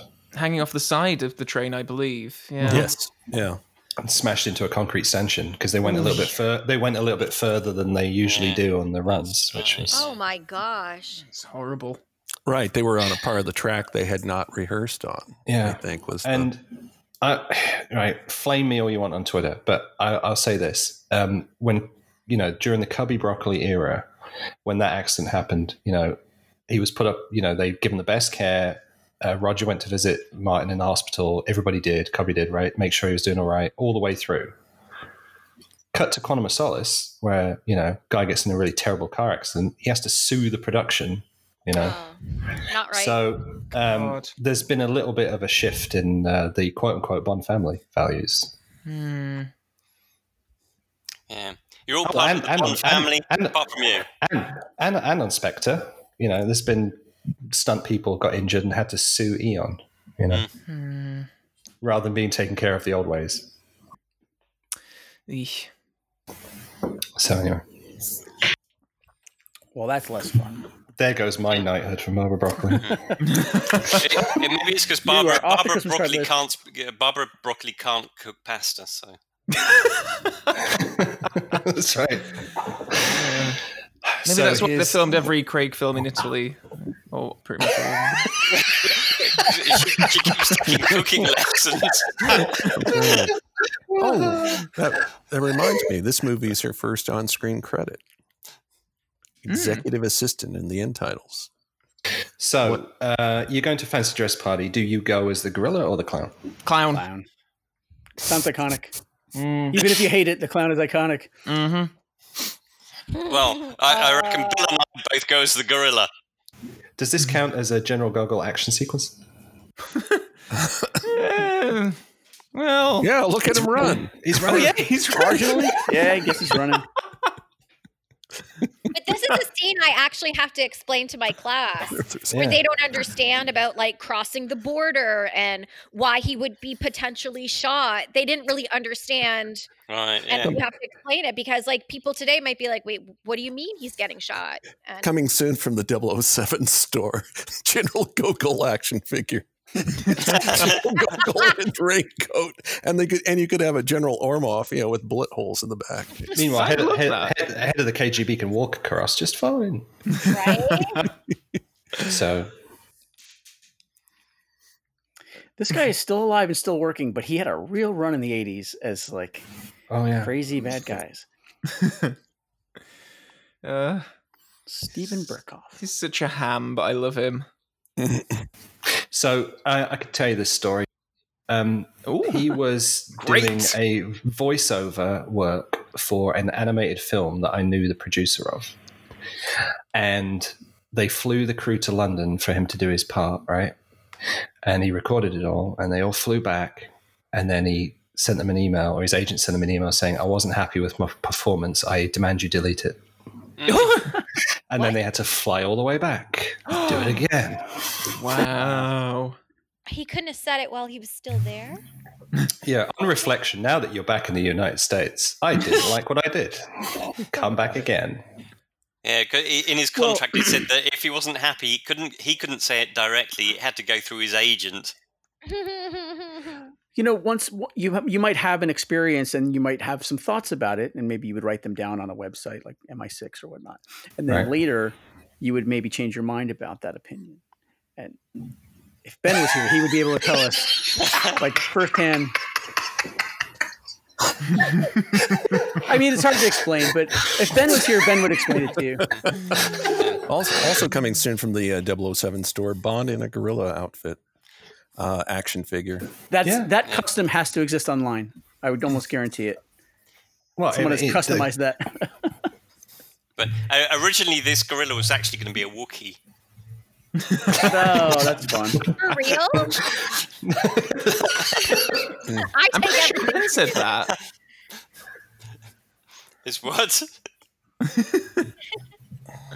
See, how many gorilla suits are in the Bond franchise? 2. Anybody up? Yep. Nailed it. There's this innocuous one and a really problematic one. That's right. Oh, right.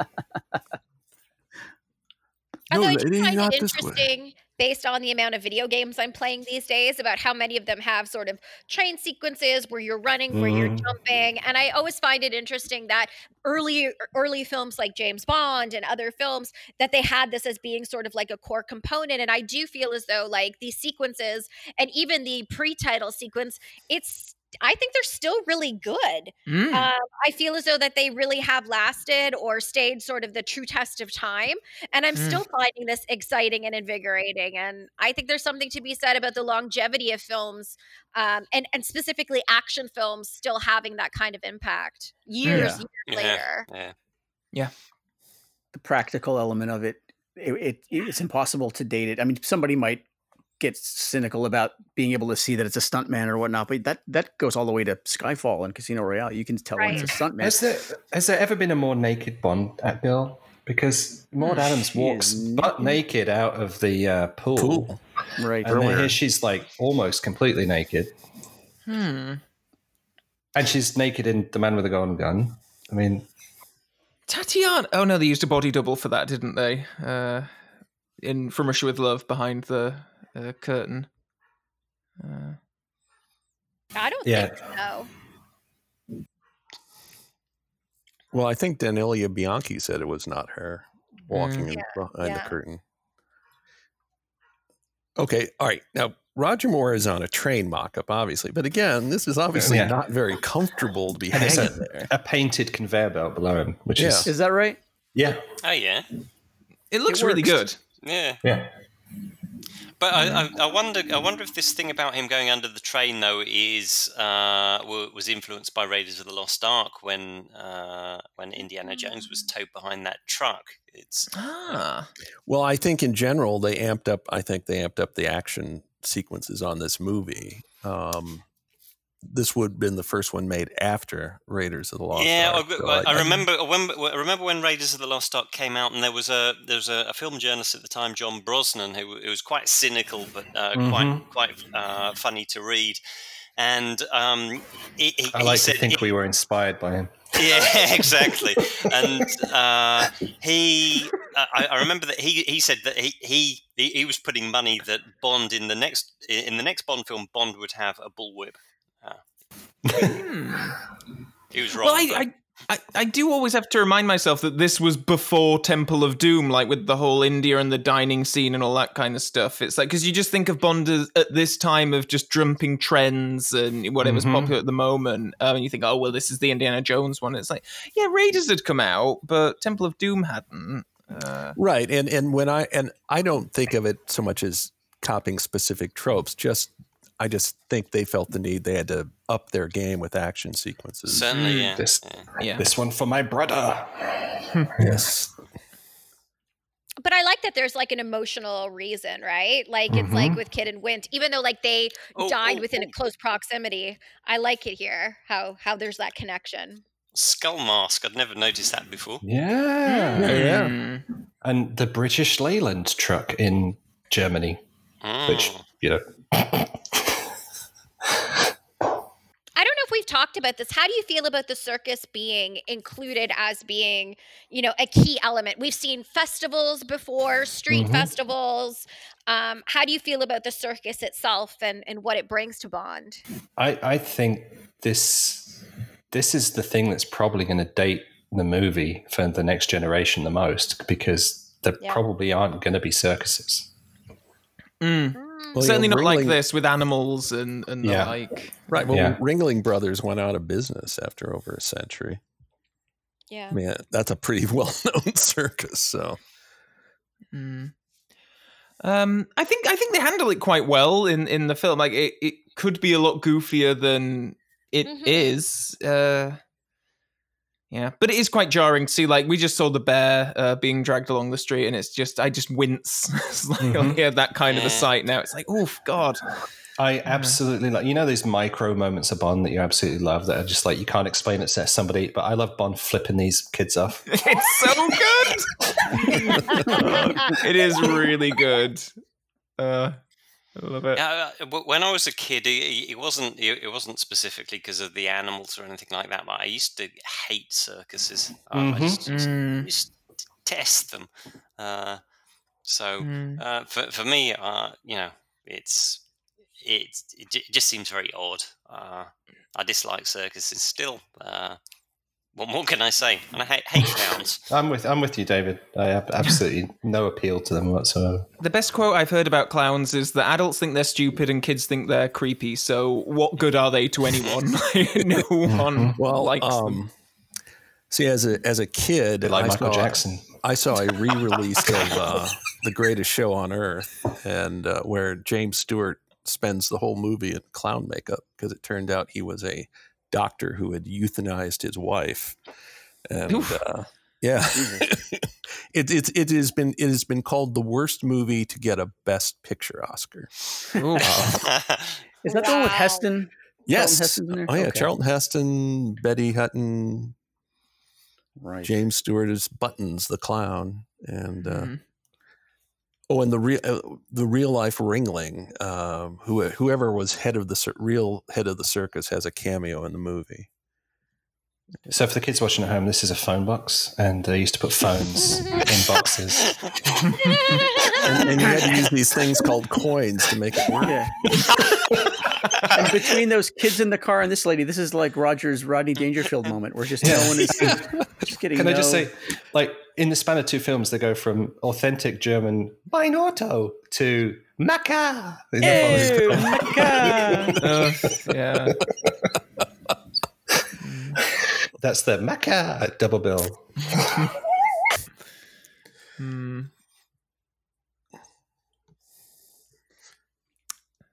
That general was in Star Wars, I believe. I don't know. Ben's feeding us bad intel from Beyond the Recording. I recognise him. Yes, he was in Star Wars. I recognise him. Yeah, Ben is right this time. He was definitely in Fawlty Towers, the Waldorf salad episode. Just American actor in England, a bit like Shane Rimmer. They just pop up. It's like, Well, hang on. So the That's a good point. It should have been Shane Rimmer, shouldn't it? In this? the guy to Camille Khan's right and our left is the Fawlty Towers guy. Yeah. Yeah, and the guy on the other side is the one that gets choked in Star Wars. Oh. Yeah, he gets choked by Darth Vader. Hang on. He's like, your old wizard magic doesn't scare me, Vader. And then he chokes him. Oh, now I need to check if that guy actually is in Star Wars. Well, the one on the right side of our screen definitely was. Yes, I recognized He him. gets choked in the big boardroom meeting. Right, James? I have no idea. Unless I check IMDb, I have no idea.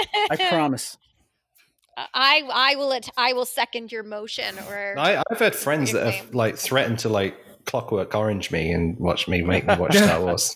Yeah, consent matters, by the way. So I would never force you and tie you up. Yes. Consent matters. The guy on the left was an actor named Bruce Bower, who was in Empire Strikes Back. He was in Hoth as some rebel person. Oh. In the base. Okay. Yes. But he's the Fawlty Towers guy. Yeah. Yeah. Yeah. And the guy on the other side is in the first Star Wars, which you should call A New Hope.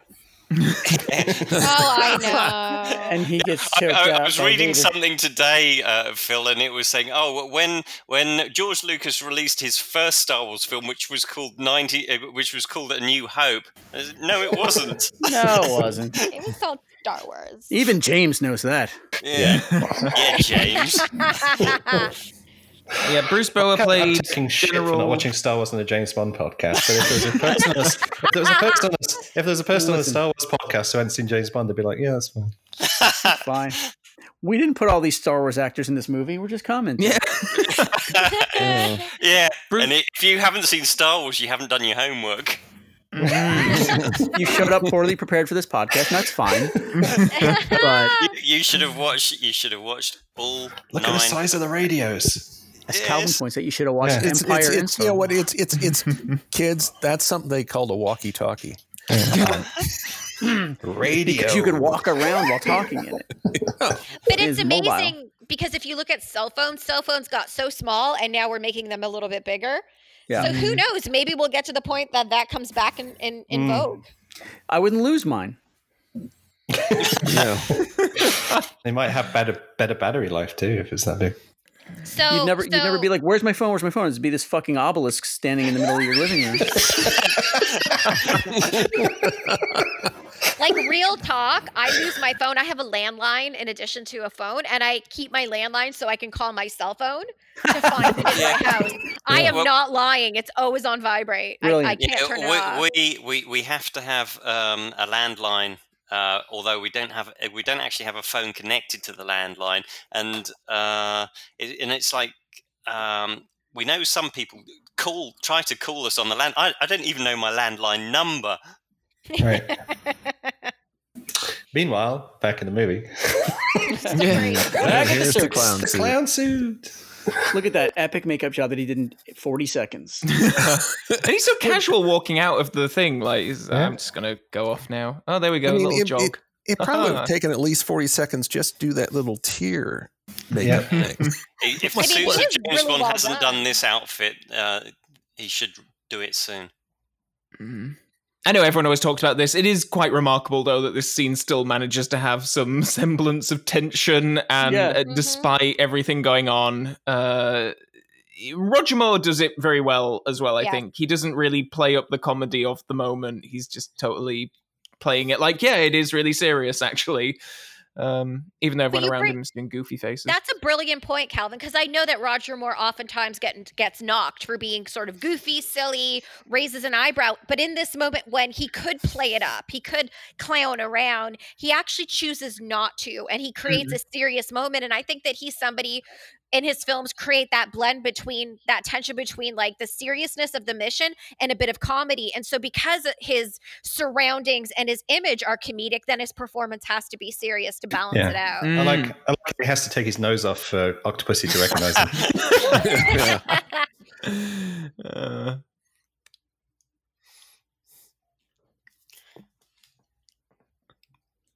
That's an opportunity for the 007 store, though, isn't it? Clown noses. Yeah. Shoes.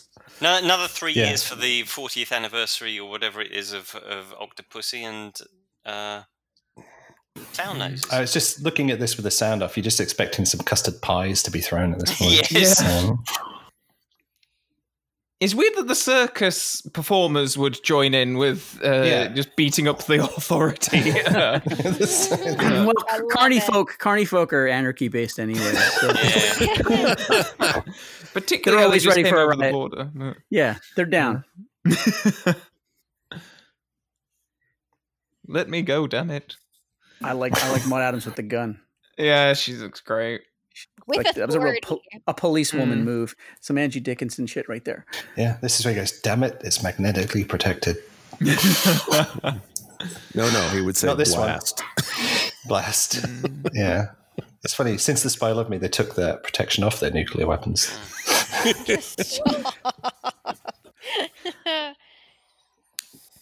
is mind-blowing that there's an enormous airplane set piece still ahead of us. Yeah. There was actually like 3 endings to this film in the original script. Yeah. And we ended up with 2. Which one did they cut loose? Oh, Bill. I'm trying to remember now. God, it was...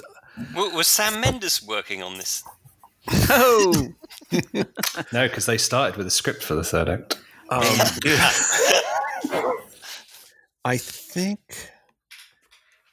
Boy, did he end up landing on a boat or something? There was extra stuff. Yeah. Which, they cut out. Yeah, this is the whole plan. A boat. That sounds more like a Mark Forster getting involved. Land, sea, and air. We need another element.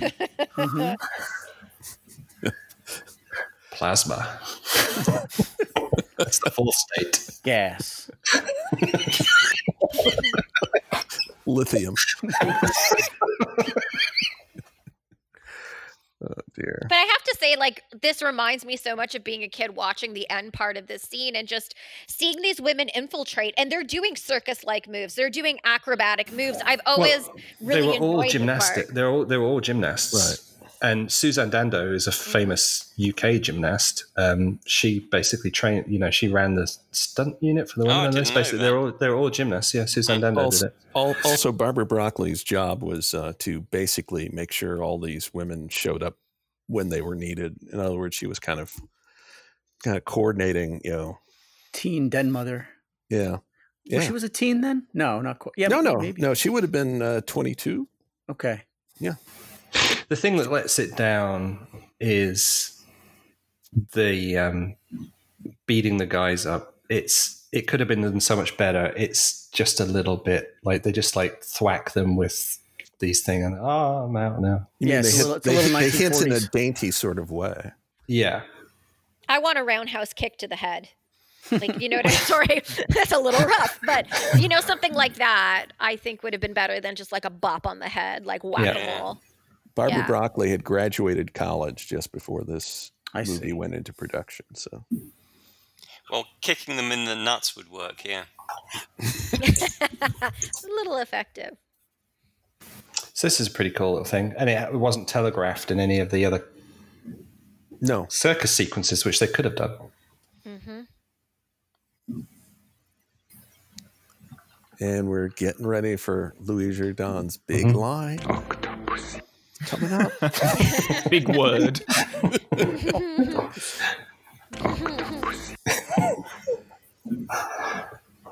Just shoot him. Sorry. Right. I'm just saying, you don't need a confrontation. Kill them and then move on. But hi.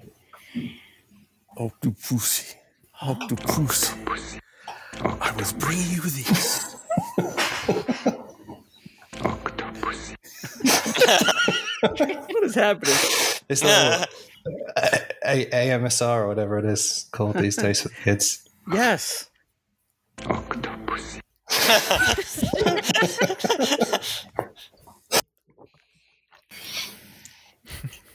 He says, I was bringing you these. We can make millions. It's like, yeah, that would have been like a lot simpler than, getting atomic bombs. And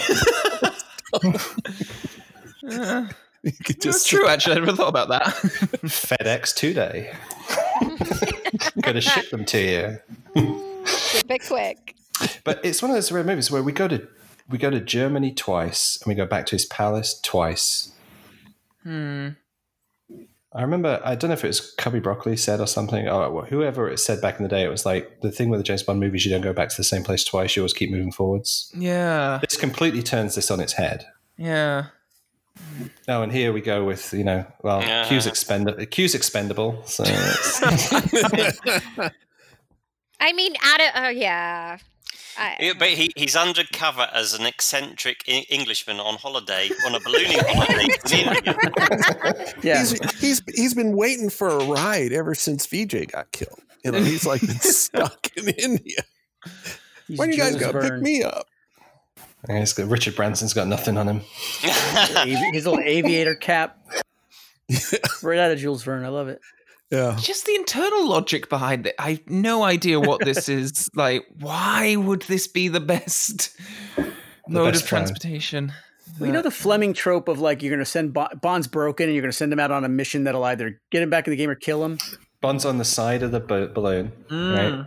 And now he's all of a sudden he's swinging in through the window. It's such a weird moment. You just have that Desmond Llewellyn voiceover. What are you doing, 007? Come back. And then he's, It's like I'm doing something inappropriate off stage. So I feel like something wasn't storyboarded or something didn't look good enough. Something, right.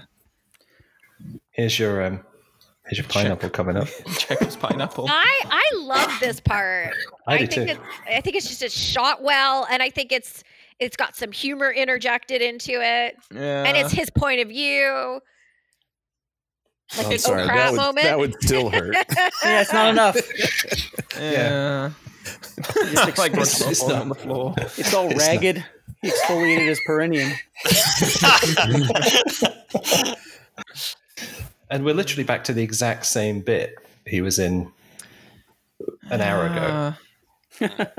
But the secret to that is he was wearing all of a brown padded underpants. NPL cashmere covering his gooch. So I will say one thing I don't like about this film is obviously when you hit a woman and knock her out and then decide to, make her into sort of a damsel in distress who needs rescuing.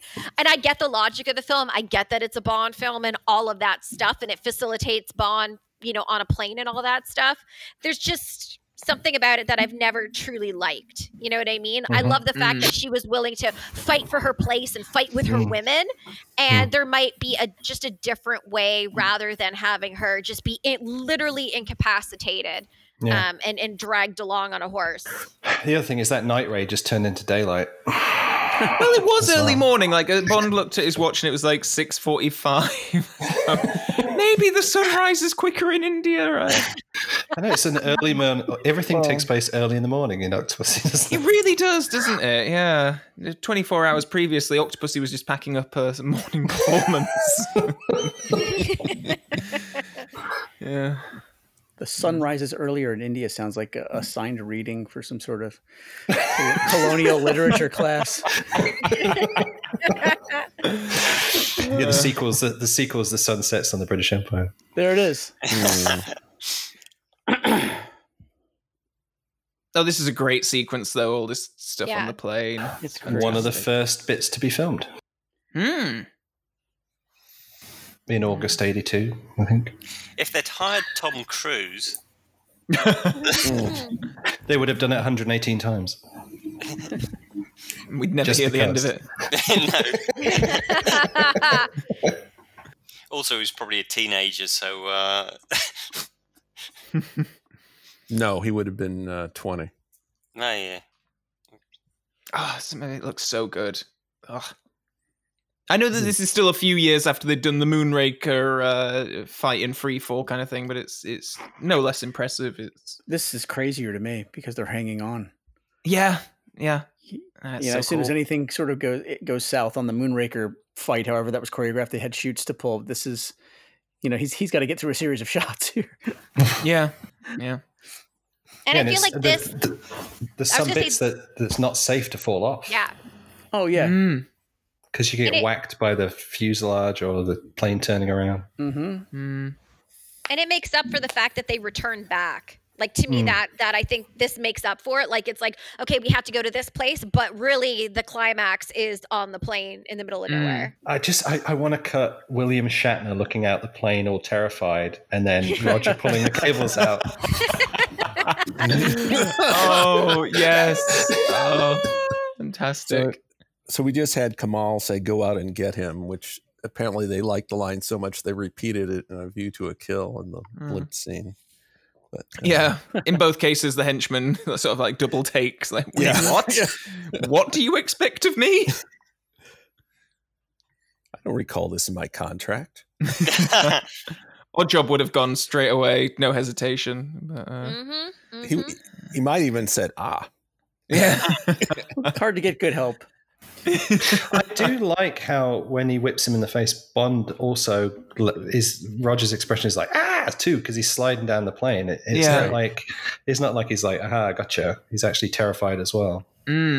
Which really helps out because this is obviously the climactic action bit of the film. It helps to have Bond sort of in this kind of physical strain. Sorry, I just said that as Roger Moore's just hauling himself along something. It probably is only 2 feet off the ground, but they're just blowing the wind machine in his face. It's good. Louis Jourdan's acting here is a little bit... I can still get out of this. I was wondering if he was thinking, Gigi was much more fun to film than this. Apparently this bit took a whole day to film, and Maud Adams' knees were like dinged up from it, and it wasn't a happy day. But Roger Moore's arm must have been about a meter longer afterwards. I mean, for two people that just like jumped out of a moving plane, there's like really not a scratch on them. Like, I'd like to see some blood. I'm just saying. So we can invite the head of the KGB into Secret Service. It's fine. Yeah, don't serve him the best brandy, though.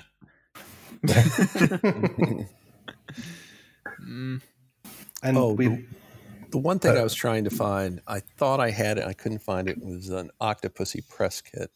I don't think they really said whether he was playing a new M or just, I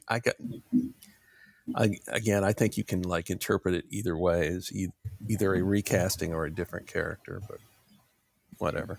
We should run a poll, find out what everybody thinks. Aww. And isn't there like a saxophone? Yeah. Yeah. Twin 1, Twin 2. Interesting, some of the character names. So if I was to rewrite this movie for 2020, the twins would be called Like and Subscribe.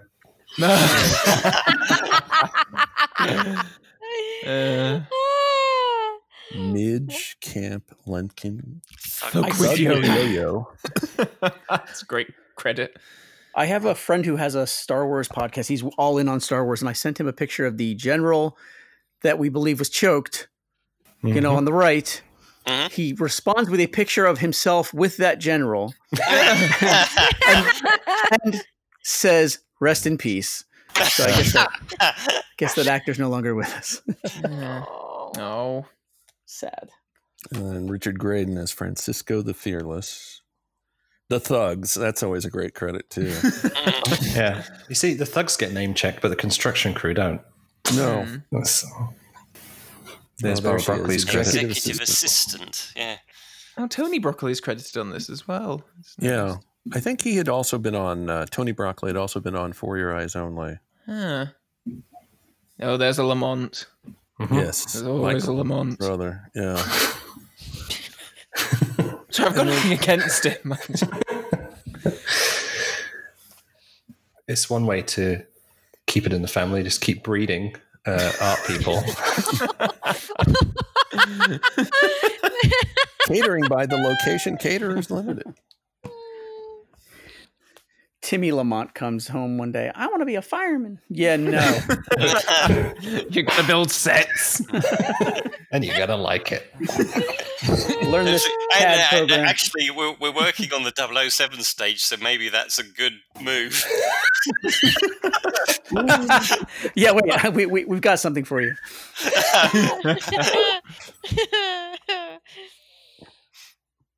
All right, some questions from Twitter. Cornel asks, he always felt that Moore's bomb defusing dressed as a clown and his persistence in that seems very, very good. We all agreed with that, I think, didn't we? Maybe his best acting in the series. Does the panel agree, or is Bond in a clown suit rightfully ridiculed by the general public and casual fans? No. I don't know anyone who actually ridicules the clown usage in this one, actually. I think every time it comes up in conversation, it always seems to be people saying, like, oh, actually, they handled it pretty well. And yeah, I think we talked about Roger's performance being really good in it. At the very start of the film, it's like a nice sort of like horror slasher movie moment. Yeah. I think it works really well. I've never heard anyone say that one of Octopus's faults is that they have Bond in clown gear in it. In fact, it adds an element of almost the bizarre because it is such a serious moment and he's dressed like a clown. I mean, it's such a weird dichotomy. Yeah, the execution's very strange, but I have seen a lot of drive-by stuff where a shorthand for the franchise getting fallow or going silly is Roger Moore in a clown suit. That's not what's presented at all. But I do think that on paper, they are asking a lot of the viewer in terms of, and I think as we noticed, like it's wild that we watch it and do sort of buy in and not sort of take it as high camp or silliness, but it's because it's a weird proposition to put it in front of you. Like Bond's as a clown, but he's trying to disarm a nuclear device and it's a super serious moment. Like I'm frankly surprised John Glenn pulled it off. I've heard more criticism about the balloon with the Union Jack on it from my American the parachute. Oh no, the air balloon here. Yeah, I got you. From my American Bond fans who never cared much for Roger Moore to begin with. So I'm not really a fan of the.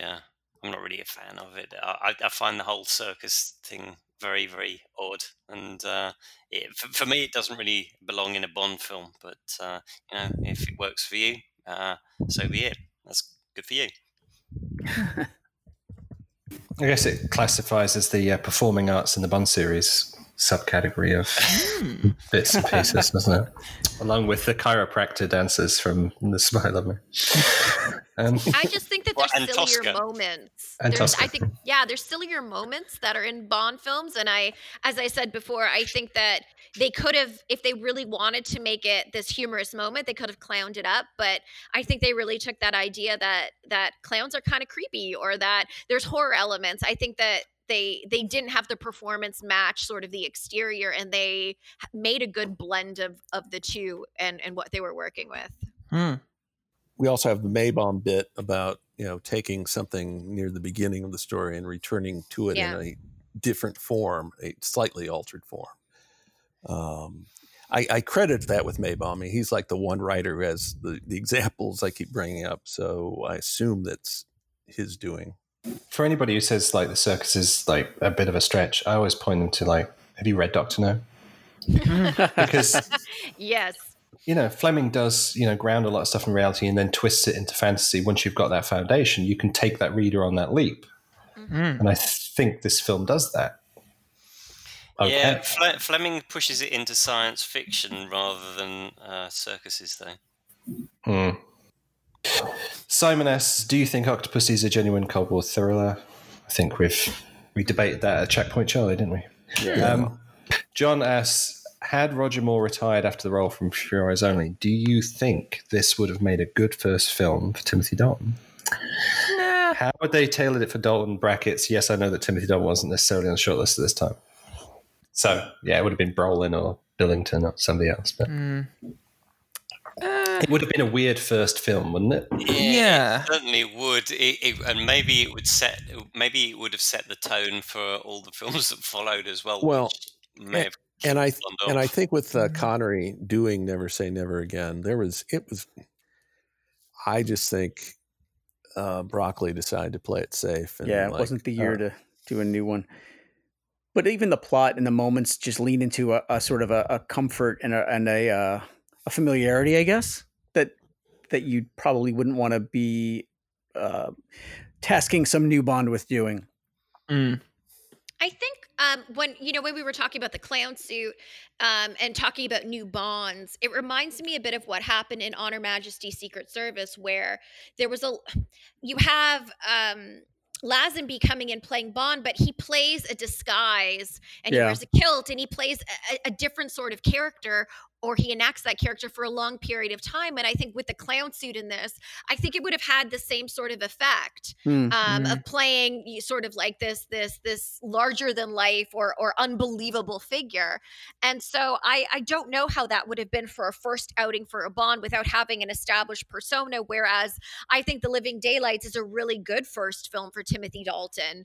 And because he plays his character, and I think he plays his character quite well in that film. So I think there might be just a little bit of like a bit of a trap for a Bond if this was their first outing, just with some of the iconography in the way that it was difficult to really get a feeling for Lazenby in On Her Majesty's Secret Service just because of the film itself and the trappings of it.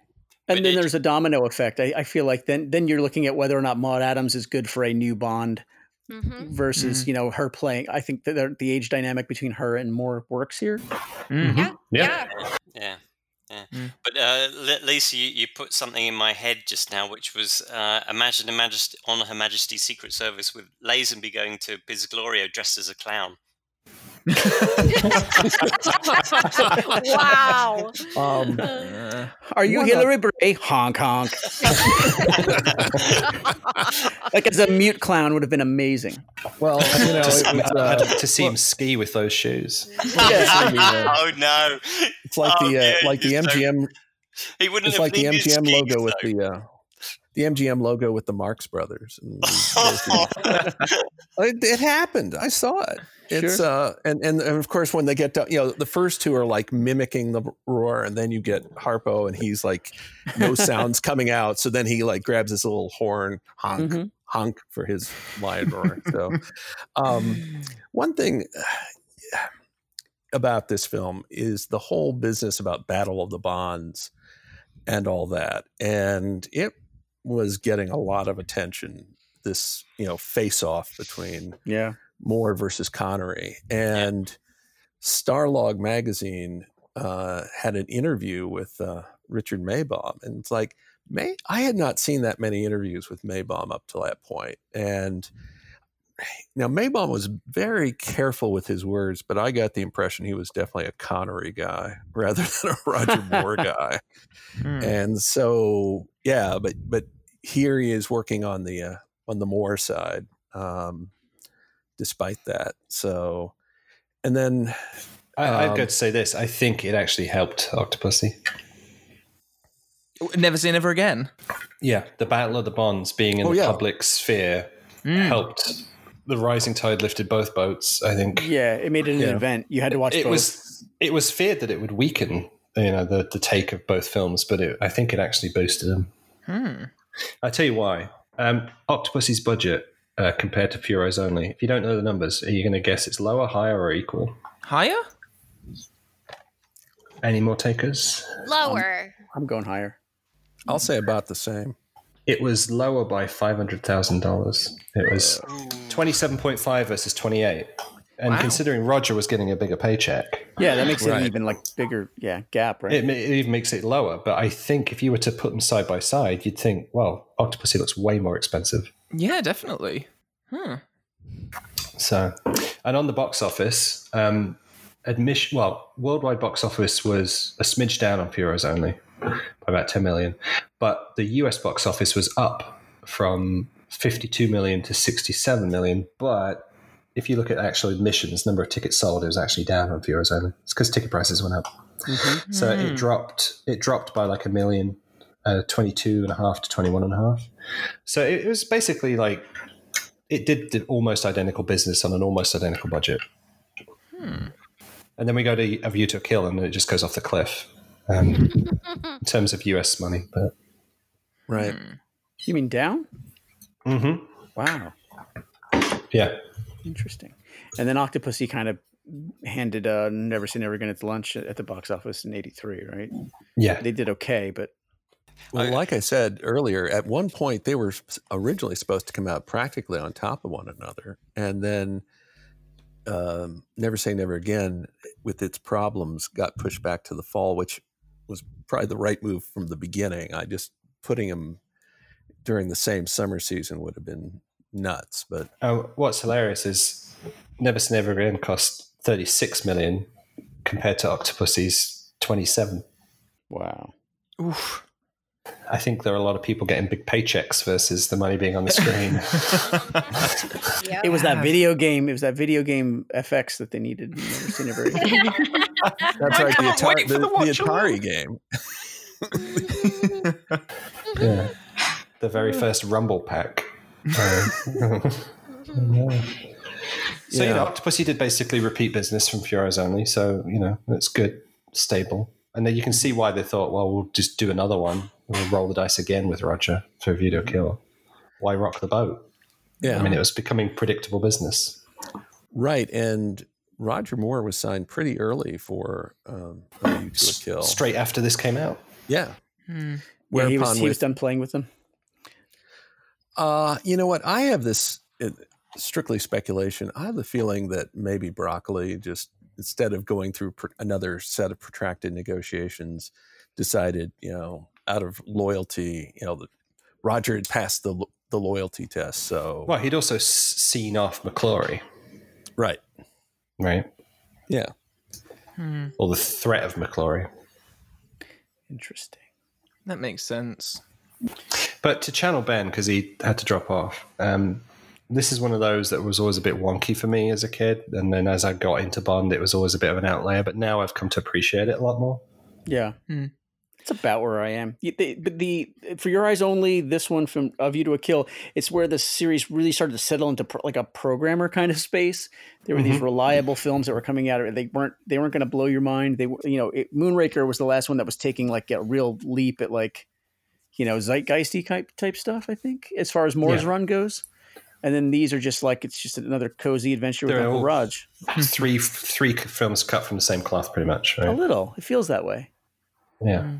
I think what Phil just said, just to sum up my thoughts about cozy, like this is one of my, I think I talked about it on our Tomorrow Never Dies watch along. Like this and Tomorrow Never Dies are my kind of like go-to comfort food Bonds. It's like when they're not taxing. I can just stick it on if I'm sick and I'm home and just looking for some kind of just good entertainment. I will always go to one of these, and I can still watch them when I'm feeling healthy and just in need of some good entertainment or whatever. It's they both fill that space very nicely, and I think it's a lovely bit of entertainment. I'm always surprised when I hear people talk so negatively of it, because I just think of it as like I'm surprised that people can have a terribly extreme negative reaction about it, because it's so like, oh no, it's just it does its thing.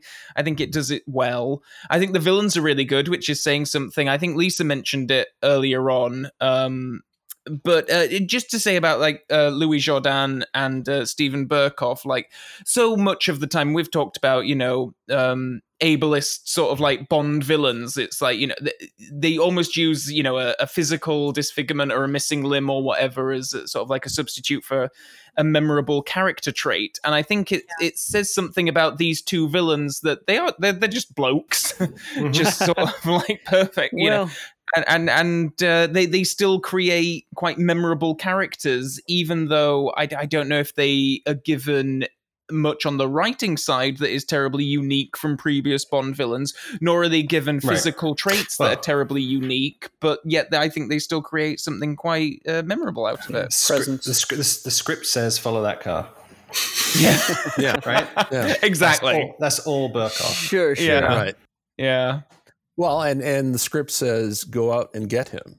And then that's Louis Jourdan. Go out and get him. And the script says okay. Yeah. I think the way that these ripen for me, though, in weird ways, it has to do with the continuing sort of relationship that you have with the franchise. Like, I'll watch Octopussy now and think, this is an amazing John Barry score, because I'm not getting any more John Barry scores ever. Mm-hmm. You know what I mean? Whereas there was maybe 10 or 15 years ago, I didn't think that way. But now it's like, and in terms of the films as a whole, like we're only getting so many more before we're in the ground, right? Not to bring the whole podcast down, but you know, you can count them on one hand probably now. Yeah, exactly. So you tend to appreciate the ones that are there a little more and appreciate the things that are very finite about them. You know, you're not getting a score like this after 1987, I guess. Yeah. That's right. I really kind of appreciate them in that regard. They've really ripened nicely for me in that way. In fact, this was the start of 3 straight John Barry scores. Mm-hmm. It's his last View hurrah. to a Kill and The Living Daylights. And they're all really good scores. They're all like great classic scores. And I probably didn't recognize that 15 years ago. I think I have a different relationship to Octopussy and I can only speak for myself. I'm not speaking for all women who watch Octopussy. I think the name itself, the title of the movie itself, for some is off-putting. I know that when my students come to this, they're like, what is this movie going to be about? And they have these really low expectations. And then they come out of it being like, huh. And so when I'm thinking about my childhood in the 1980s, not to bring back Star Wars again, but there were very few women heroes that I could really connect with. And Princess Leia was one of them from the Star Wars franchise. And for me, the women of Octopussy were another. They just sort of showed you a different way of being, that you could be, strong and steadfast and independent, and still be, feminine at the same time. And so, growing up, this sort of shaped my potential in life, realizing I could be whatever I wanted to be. And there's this idea you can be what you can see, right? And so having these images on screen, I always found them to be quite empowering. Are they perfect? No. Are there problems? Sure. But I think that when you have minimal imagery out there, heroic imagery, you really do pull and select your inspiration, and you sort of negotiate a reading that you can find empowering. And people who are from a variety of different minority groups would probably say, like, I can find inspiration in little nuggets and currents to help me through. And so as a woman, I've always found this movie to sort of have those kernels for me to connect with. And besides the fact that I like Roger Moore, and he's my favorite Bond, and I like his humor, and I like some of the other elements, I've always found that the women of Octopussy to be just sort of an inspiration and a source of empowerment for me. Again, as like a girl of the 80s growing up. Sure. I didn't necessarily have the heroes that we have today, which is why, when a film like Wonder Woman comes out and, I see little girls watching and seeing that movie through their eyes and their excitement, that's what excites me. And this for me was sort of comparable to that growing up. That's cool. I'm definitely stealing negotiate a reading. I really like the way you phrased that. In terms of like watching, quote unquote problematic or dated content, you negotiate a reading. I love that. Well, I think I get it from Stuart Hall. So Stuart Hall has this idea of where you sort of like there's a film and you sort of take the reading as is that's intended. You sort of have like a conflict to that reading, and then I think I'm not sure if he uses the word negotiating, but he sort of talks about having. So hey, I use negotiating a lot. I have an article, Negotiating Shifts in Feminism. I like the word. So I love it. Can we talk real quick about the title? Because Lisa touched on the title and how it's off-putting to like some of her students and whatnot. This is just something I'm just thinking about and just noticed. There were two kind of ways they flirted with this title in the marketing, and Bill will know this, and you guys as well. But there was one where it was Roger Moore and there were 8 arms behind him, right? And there were eight arms behind Maud Adams. So they're playing on the 8. Yeah. And then there's one where it was Roger Moore and he was like just sort of repeated behind himself. 13 times. 13. So that was playing on the 13th film then. Mm-hmm. Right. Yeah. Yes. Okay. Got it. So to me it was the 8 arms felt like you're playing on the octopus part of the title. But what is your memory? Make their minds up, right? What's Bill's memory say of like how risque this title was even being viewed as at the time? In Charlotte, North Carolina, radio stations wouldn't give out the title. What? Oh, well. The 13th Bond film. Yeah.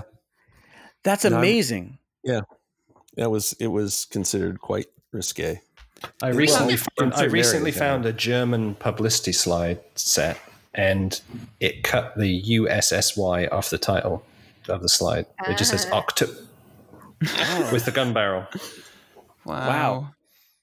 I spoke with someone, I don't know. I don't know who told me. So somebody either on Twitter, on Facebook, I could not tell you who, but they were asked at like in their professional setting what their favorite movie was, and they said Octopussy, and they were reported to HR for being inappropriate in the workplace. And then it turned out that like Octopussy's actually the name of a movie. So and I think that was like a recent thing that happened like within the last year or so. So I mean, even today, people are sort of questioning the title. In the making of featurette on the home video release, there's Roger Moore talks about doing some interview with a woman journalist, and what's the name of it? It's Octopussy, and that this interviewer was really aghast. You must be joking. Like, no, it's the name of an Ian Fleming short story. Which makes it okay. I don't know if you remember this, David, but there was like an official forum on Bond in like early 2000s. I'm going to say around Dine of the Daytime, and they were using it to merchandise like martini glasses and stuff. And it was a company. It was a company that also did boy band stuff and bits and pieces. But because it was like an out of the box deployment of like some internet forum software, it would censor pussy to cat. So whenever they would put like articles up, it would be Octocat. So it would autocorrect to Octocat. It always cracked me up. Along with chicken shaker instead of cocktail shaker. It was chicken tail shaker. Which was a bit of an issue because they were trying to sell chicken tail shakers. On real quick on the budget, part of the reason they went to India was to stretch their budget because in the upcoming special, this will be in more detail, but essentially, they were able to stretch their resources by shooting as much of the film in India as they did. It was expensive to get there with a crew, but cheap once you're there. Right. Which was the whole plan about Mexico for License to Kill, which didn't turn out right, did it? No. I just want to say real quick about the movie is one thing about Roger Moore, in my mind, is if he felt there was pressure because of the Connery movie, and I don't know if he did or not, he certainly doesn't show it. And I think he has, I referred to this once, right, about this film. I said that he has this, I know exactly what I'm doing vibe. It's like, I've been here before, it's particularly evident in my mind in the backgammon scene. I think that's one of the best scenes in the movie. And I think it's one of his best scenes as Bond.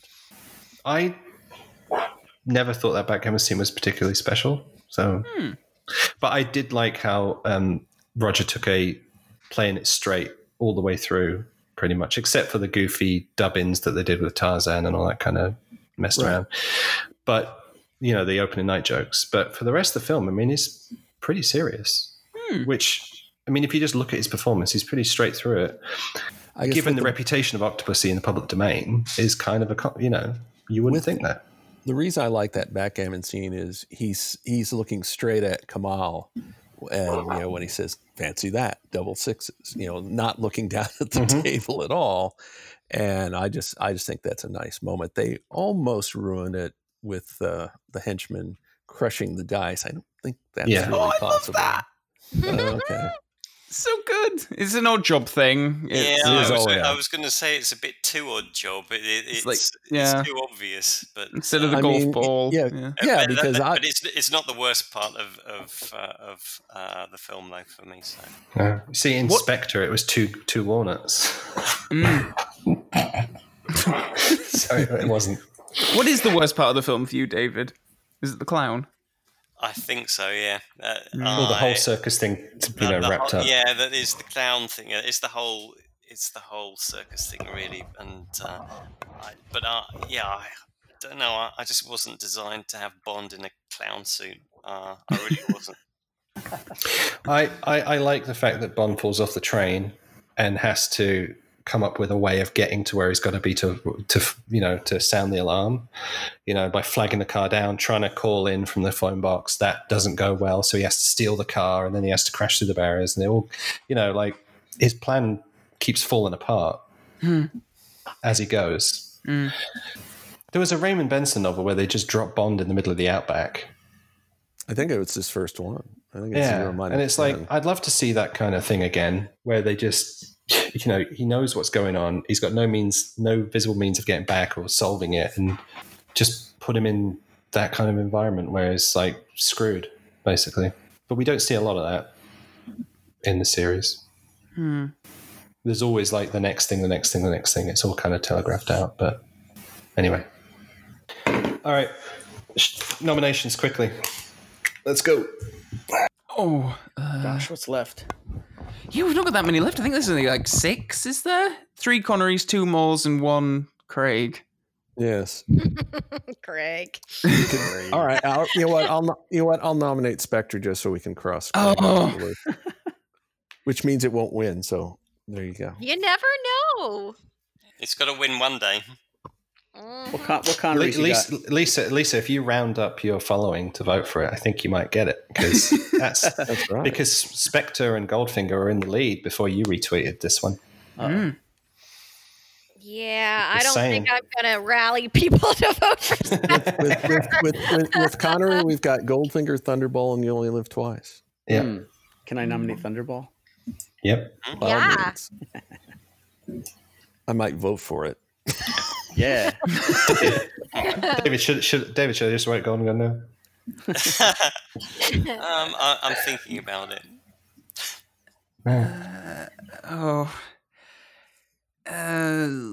Is it still not okay to suggest Live and Let Die? Are we? No, it's fine. I think we're past that now. Right. Let's Live and Let Die. Go for it. Da-na-na. I remember in they asked, I think it was Phil Neville, the Man United player, like who he wanted to see win between Man City and Chelsea, and he was like, "That's like asking which of your 2 friends you want to cheat on your wife with." And I think that's where we're now down to on these choices. Slim pickings. I like Thunderball. I like Man with the Golden Gun. I'm still in it. I'm in it to win it. David, you're picking Goldfinger, right? I'm going for the Man with the Golden Gun. Gonna split that Live and Let Die vote. I think they're 2 different audiences. Yeah. It's going to be Spectre or Live and Let Die, I feel. Of these. I think Live and Let Die is going to walk it. Maybe because it's not been in the options ever. It was once. Yeah. It was once. Okay. Not been nominated a lot though. Mm-hmm. Go down, boy. I can't wait. You got 2 J.W. Pepper movies in this mix. I don't know. Yeah. You're splitting the Heartland vote. You're splitting the Pepper vote. That's right. Your red staters are going to be real confused. I think it's going to be Goldfinger or Thunderball, like the last, or maybe it'll be You and Live Twice. I think we're going to get to Spectre and the last 2 Moors before we get to the last Connery. I think if you're a J.W. Pepper fan, you go for Live and Let Die. I just, you have J.W. in his element as opposed to being in Thailand, which is so prime. Weird. Yeah. Well, he's got his posse with him in Live and Let Die. Yeah. All right, so we'll leave the final word to Louis Jourdan. And we'll see you all next week. Bye for now. So long. Bye.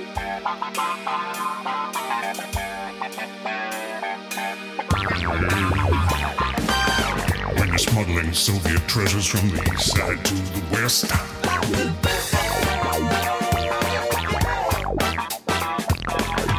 going undercover as a circus troupe, that's the best.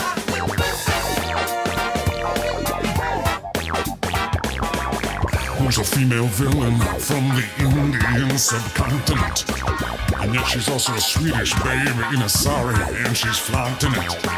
She likes an octopus and lots of money. Yeah, she's money. The pussy. The pussy. The pussy. The pussy. Yeah. It's a movie Roger Moore should probably not have made.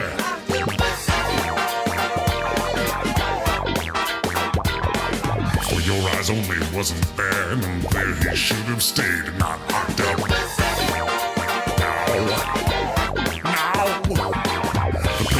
To write this, we should put some good stuff in. There's a pretty exciting fight there on a train from east to west Berlin. And there's lots of lady ninjas fighting the battles that they win in the pussy. The pussy. The pussy. The pussy. Yeah.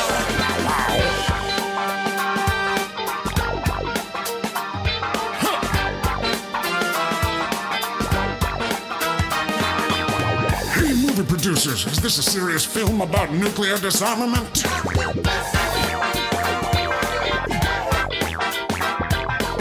Or is it a goofy comedy that does the franchise a whole lot of harm, you meant?